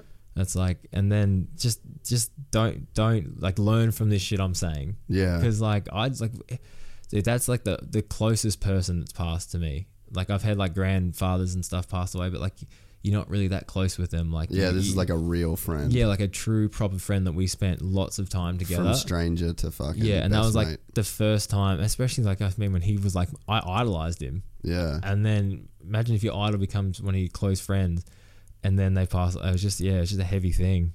But I just want to say all this stuff now and get that across, that like, you just learn from that. Yeah. Change the way you think. Because dude, I got mates back home and they always like, they're brothers and they're always fighting and arguing. I'm just like, imagine if you had a massive fight with your brother and then he died in a car crash or something. Like, which fucking happens. Which happens all the time. It's not like a rare thing for people to, like, my close old housemate, his brother died in a car accident. I'm like, I hope to God the last thing those two did was have a good like conversation, like it was on good terms kind of thing. But yeah, that's what I mean, man. It's like, that shouldn't be the reason to try and better yourself and do it because of the possibility of someone passing. It should just be why you do it. Yeah, that's the it's like you say the perks that come from it. That should just be a perk, like just being good because that could happen kind of thing. Yeah. But that was crazy. But yeah, dude, I fucking miss that guy. He was good for just the sport, just in generally a good person. That's what makes me so glad that Brooke's okay. Yeah, exactly. Imagine if he died. Like, it's not ridiculous thinking. No, fucking not shit happens, man. Well, hey, we just did 3 hours, brother. We're on 3 hours. Yeah, dog. I wonder how many people are going to look at it and be like, that's too much for me, I'm not going to handle that, or whether people are just going to fucking sink in. I feel like how we started and how we got people into it are going to be, this is what I mean, I don't even feel like we've been talking for 3 hours. No, it's crazy. I think my longest podcast I've done was maybe close to 2 or something. Yeah. But I always feel like I could keep going. Most of the time it's because the person's busy or needs to do something. Yeah. But dude, I'm like, coming up here, I'm like, I got all the time in the world. Yeah. Like, this is important shit. Like, the shit like, dude, when you said I can come up and I made the plan, I was just like so excited and just literally cleared everything and just like, we're going to talk until we're like, it's done or whatever. Like, just until we get all that shit across. And I think that's just fucking awesome. Nah, I appreciate it, man. It's really cool. Like, even when I was saying to the boys, like, hey, he's just driving up to do the podcast. Like, yeah, it's cool that this even means that much to anybody. Me, yeah, you dude, know, that's the that thing. It like, would be something that you'd want to do, you know. Dude, I got you like a bottle of wine and goggles and shit, and like, that's because like, you've given me, like, this is awesome for me. You've got such a big platform, And if I can get my message across to more people, that is so good for me. Like, and I'm like, if I can take you for an e-bike ride and give you some shit, like that's like the least I can fucking do, really. It's cool too, because like that was one of the things with this new studio is like, I really want to have a place where people can come. Like, you can fucking hang out here for the rest of the day, you know, and it's like sitting here watching the fucking Banksy doco. Like, yeah, I actually got to finish that. You know, this is that, but that's why I built this room. Like, and I wanted to have the kind of thing where it's like, yep, we'll hang in the morning, we'll do the podcast, and then fucking go get dinner. Like Kirby on Monday night, my buddy Dan Kirby come in. He's a drummer for Bliss and Esso and 28 Days. Yeah. And like he come in, fucking did the podcast. We watched some bullshit on YouTube. We fucking smoked. Then we went out. We had dinner. We had fucking drink. Like, it was a great time. Yeah. So, it's just and for you to come up and experience that as well as a guy that I didn't even know. Yeah. Is like, oh, that's fucking cool to me, dude. Like, so. I feel like most people won't even understand how can you meet, like I met you 7 hours ago or something. How can you meet someone and then be like this? And like, you can be like this to anyone you want to be. Yeah. You can open up, and obviously you need like the same kind of return to make it happen. But like, I was like, I'm coming to talk to someone that talks to people for a living. You think we're going to run out of shit to talk about, or like you think it's going to be boring? Like, no fucking way. No fucking way. It's just going to be good. It's fucking sick. All right, man. Well, I appreciate you, the fucking man, and this won't be your last Gypsy Tales experience. No, we'll get back on after we win some World Cups and we start fucking blowing up there. We can chat again. Fucking oath. I'm excited. Is that us done? We're out. We're done, bro. Peace, Gypsy gang. Thanks for listening. You. Woo! Cheers, brother. And just like that, we're done with Dean Lucas. What an episode. What a dude. Thank you to everybody for listening. I need to start doing some outros. It's pretty much just pure laziness, really. I got the mic on my desk. I just need to do it a little bit more and use this time to tell you about stuff that we have going on, because I'm guessing that if you made it all the way to the end of the podcast and you're still listening, it means you probably want to know more about what we're doing, or you actually really do enjoy the podcast. But yeah, so we have quite a bit of stuff coming up.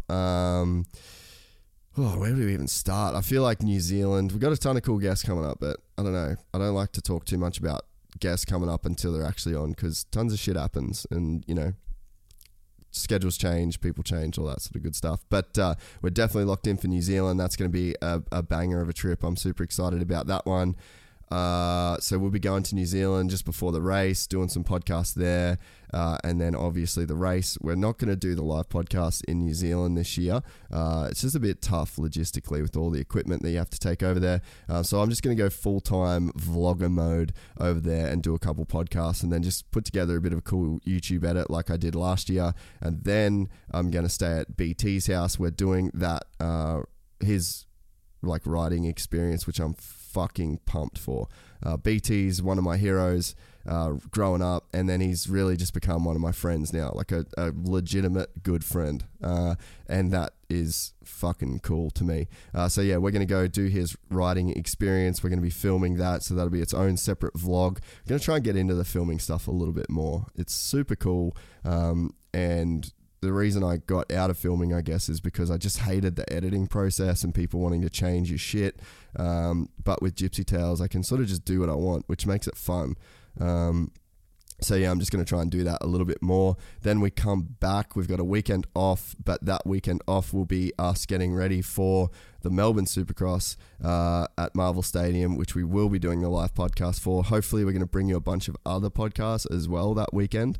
So yeah, there's going to be tons of content in November and spilling over to December before we break for Christmas and then regather ourselves and start our third year of the podcast, which is fucking crazy to even think about, that people have been listening to this for that long. It's super exciting. Thank you to everybody for sticking around. If you've listened to this, you probably already follow the podcast on Instagram and YouTube. We're definitely trying to make those platforms work and putting a lot of effort into the content that goes onto those channels. And again, thank you to all of our sponsors. It really makes a difference when you guys support the companies that support us. Thank you again for listening, and we will be back very soon for more Gypsy Tales.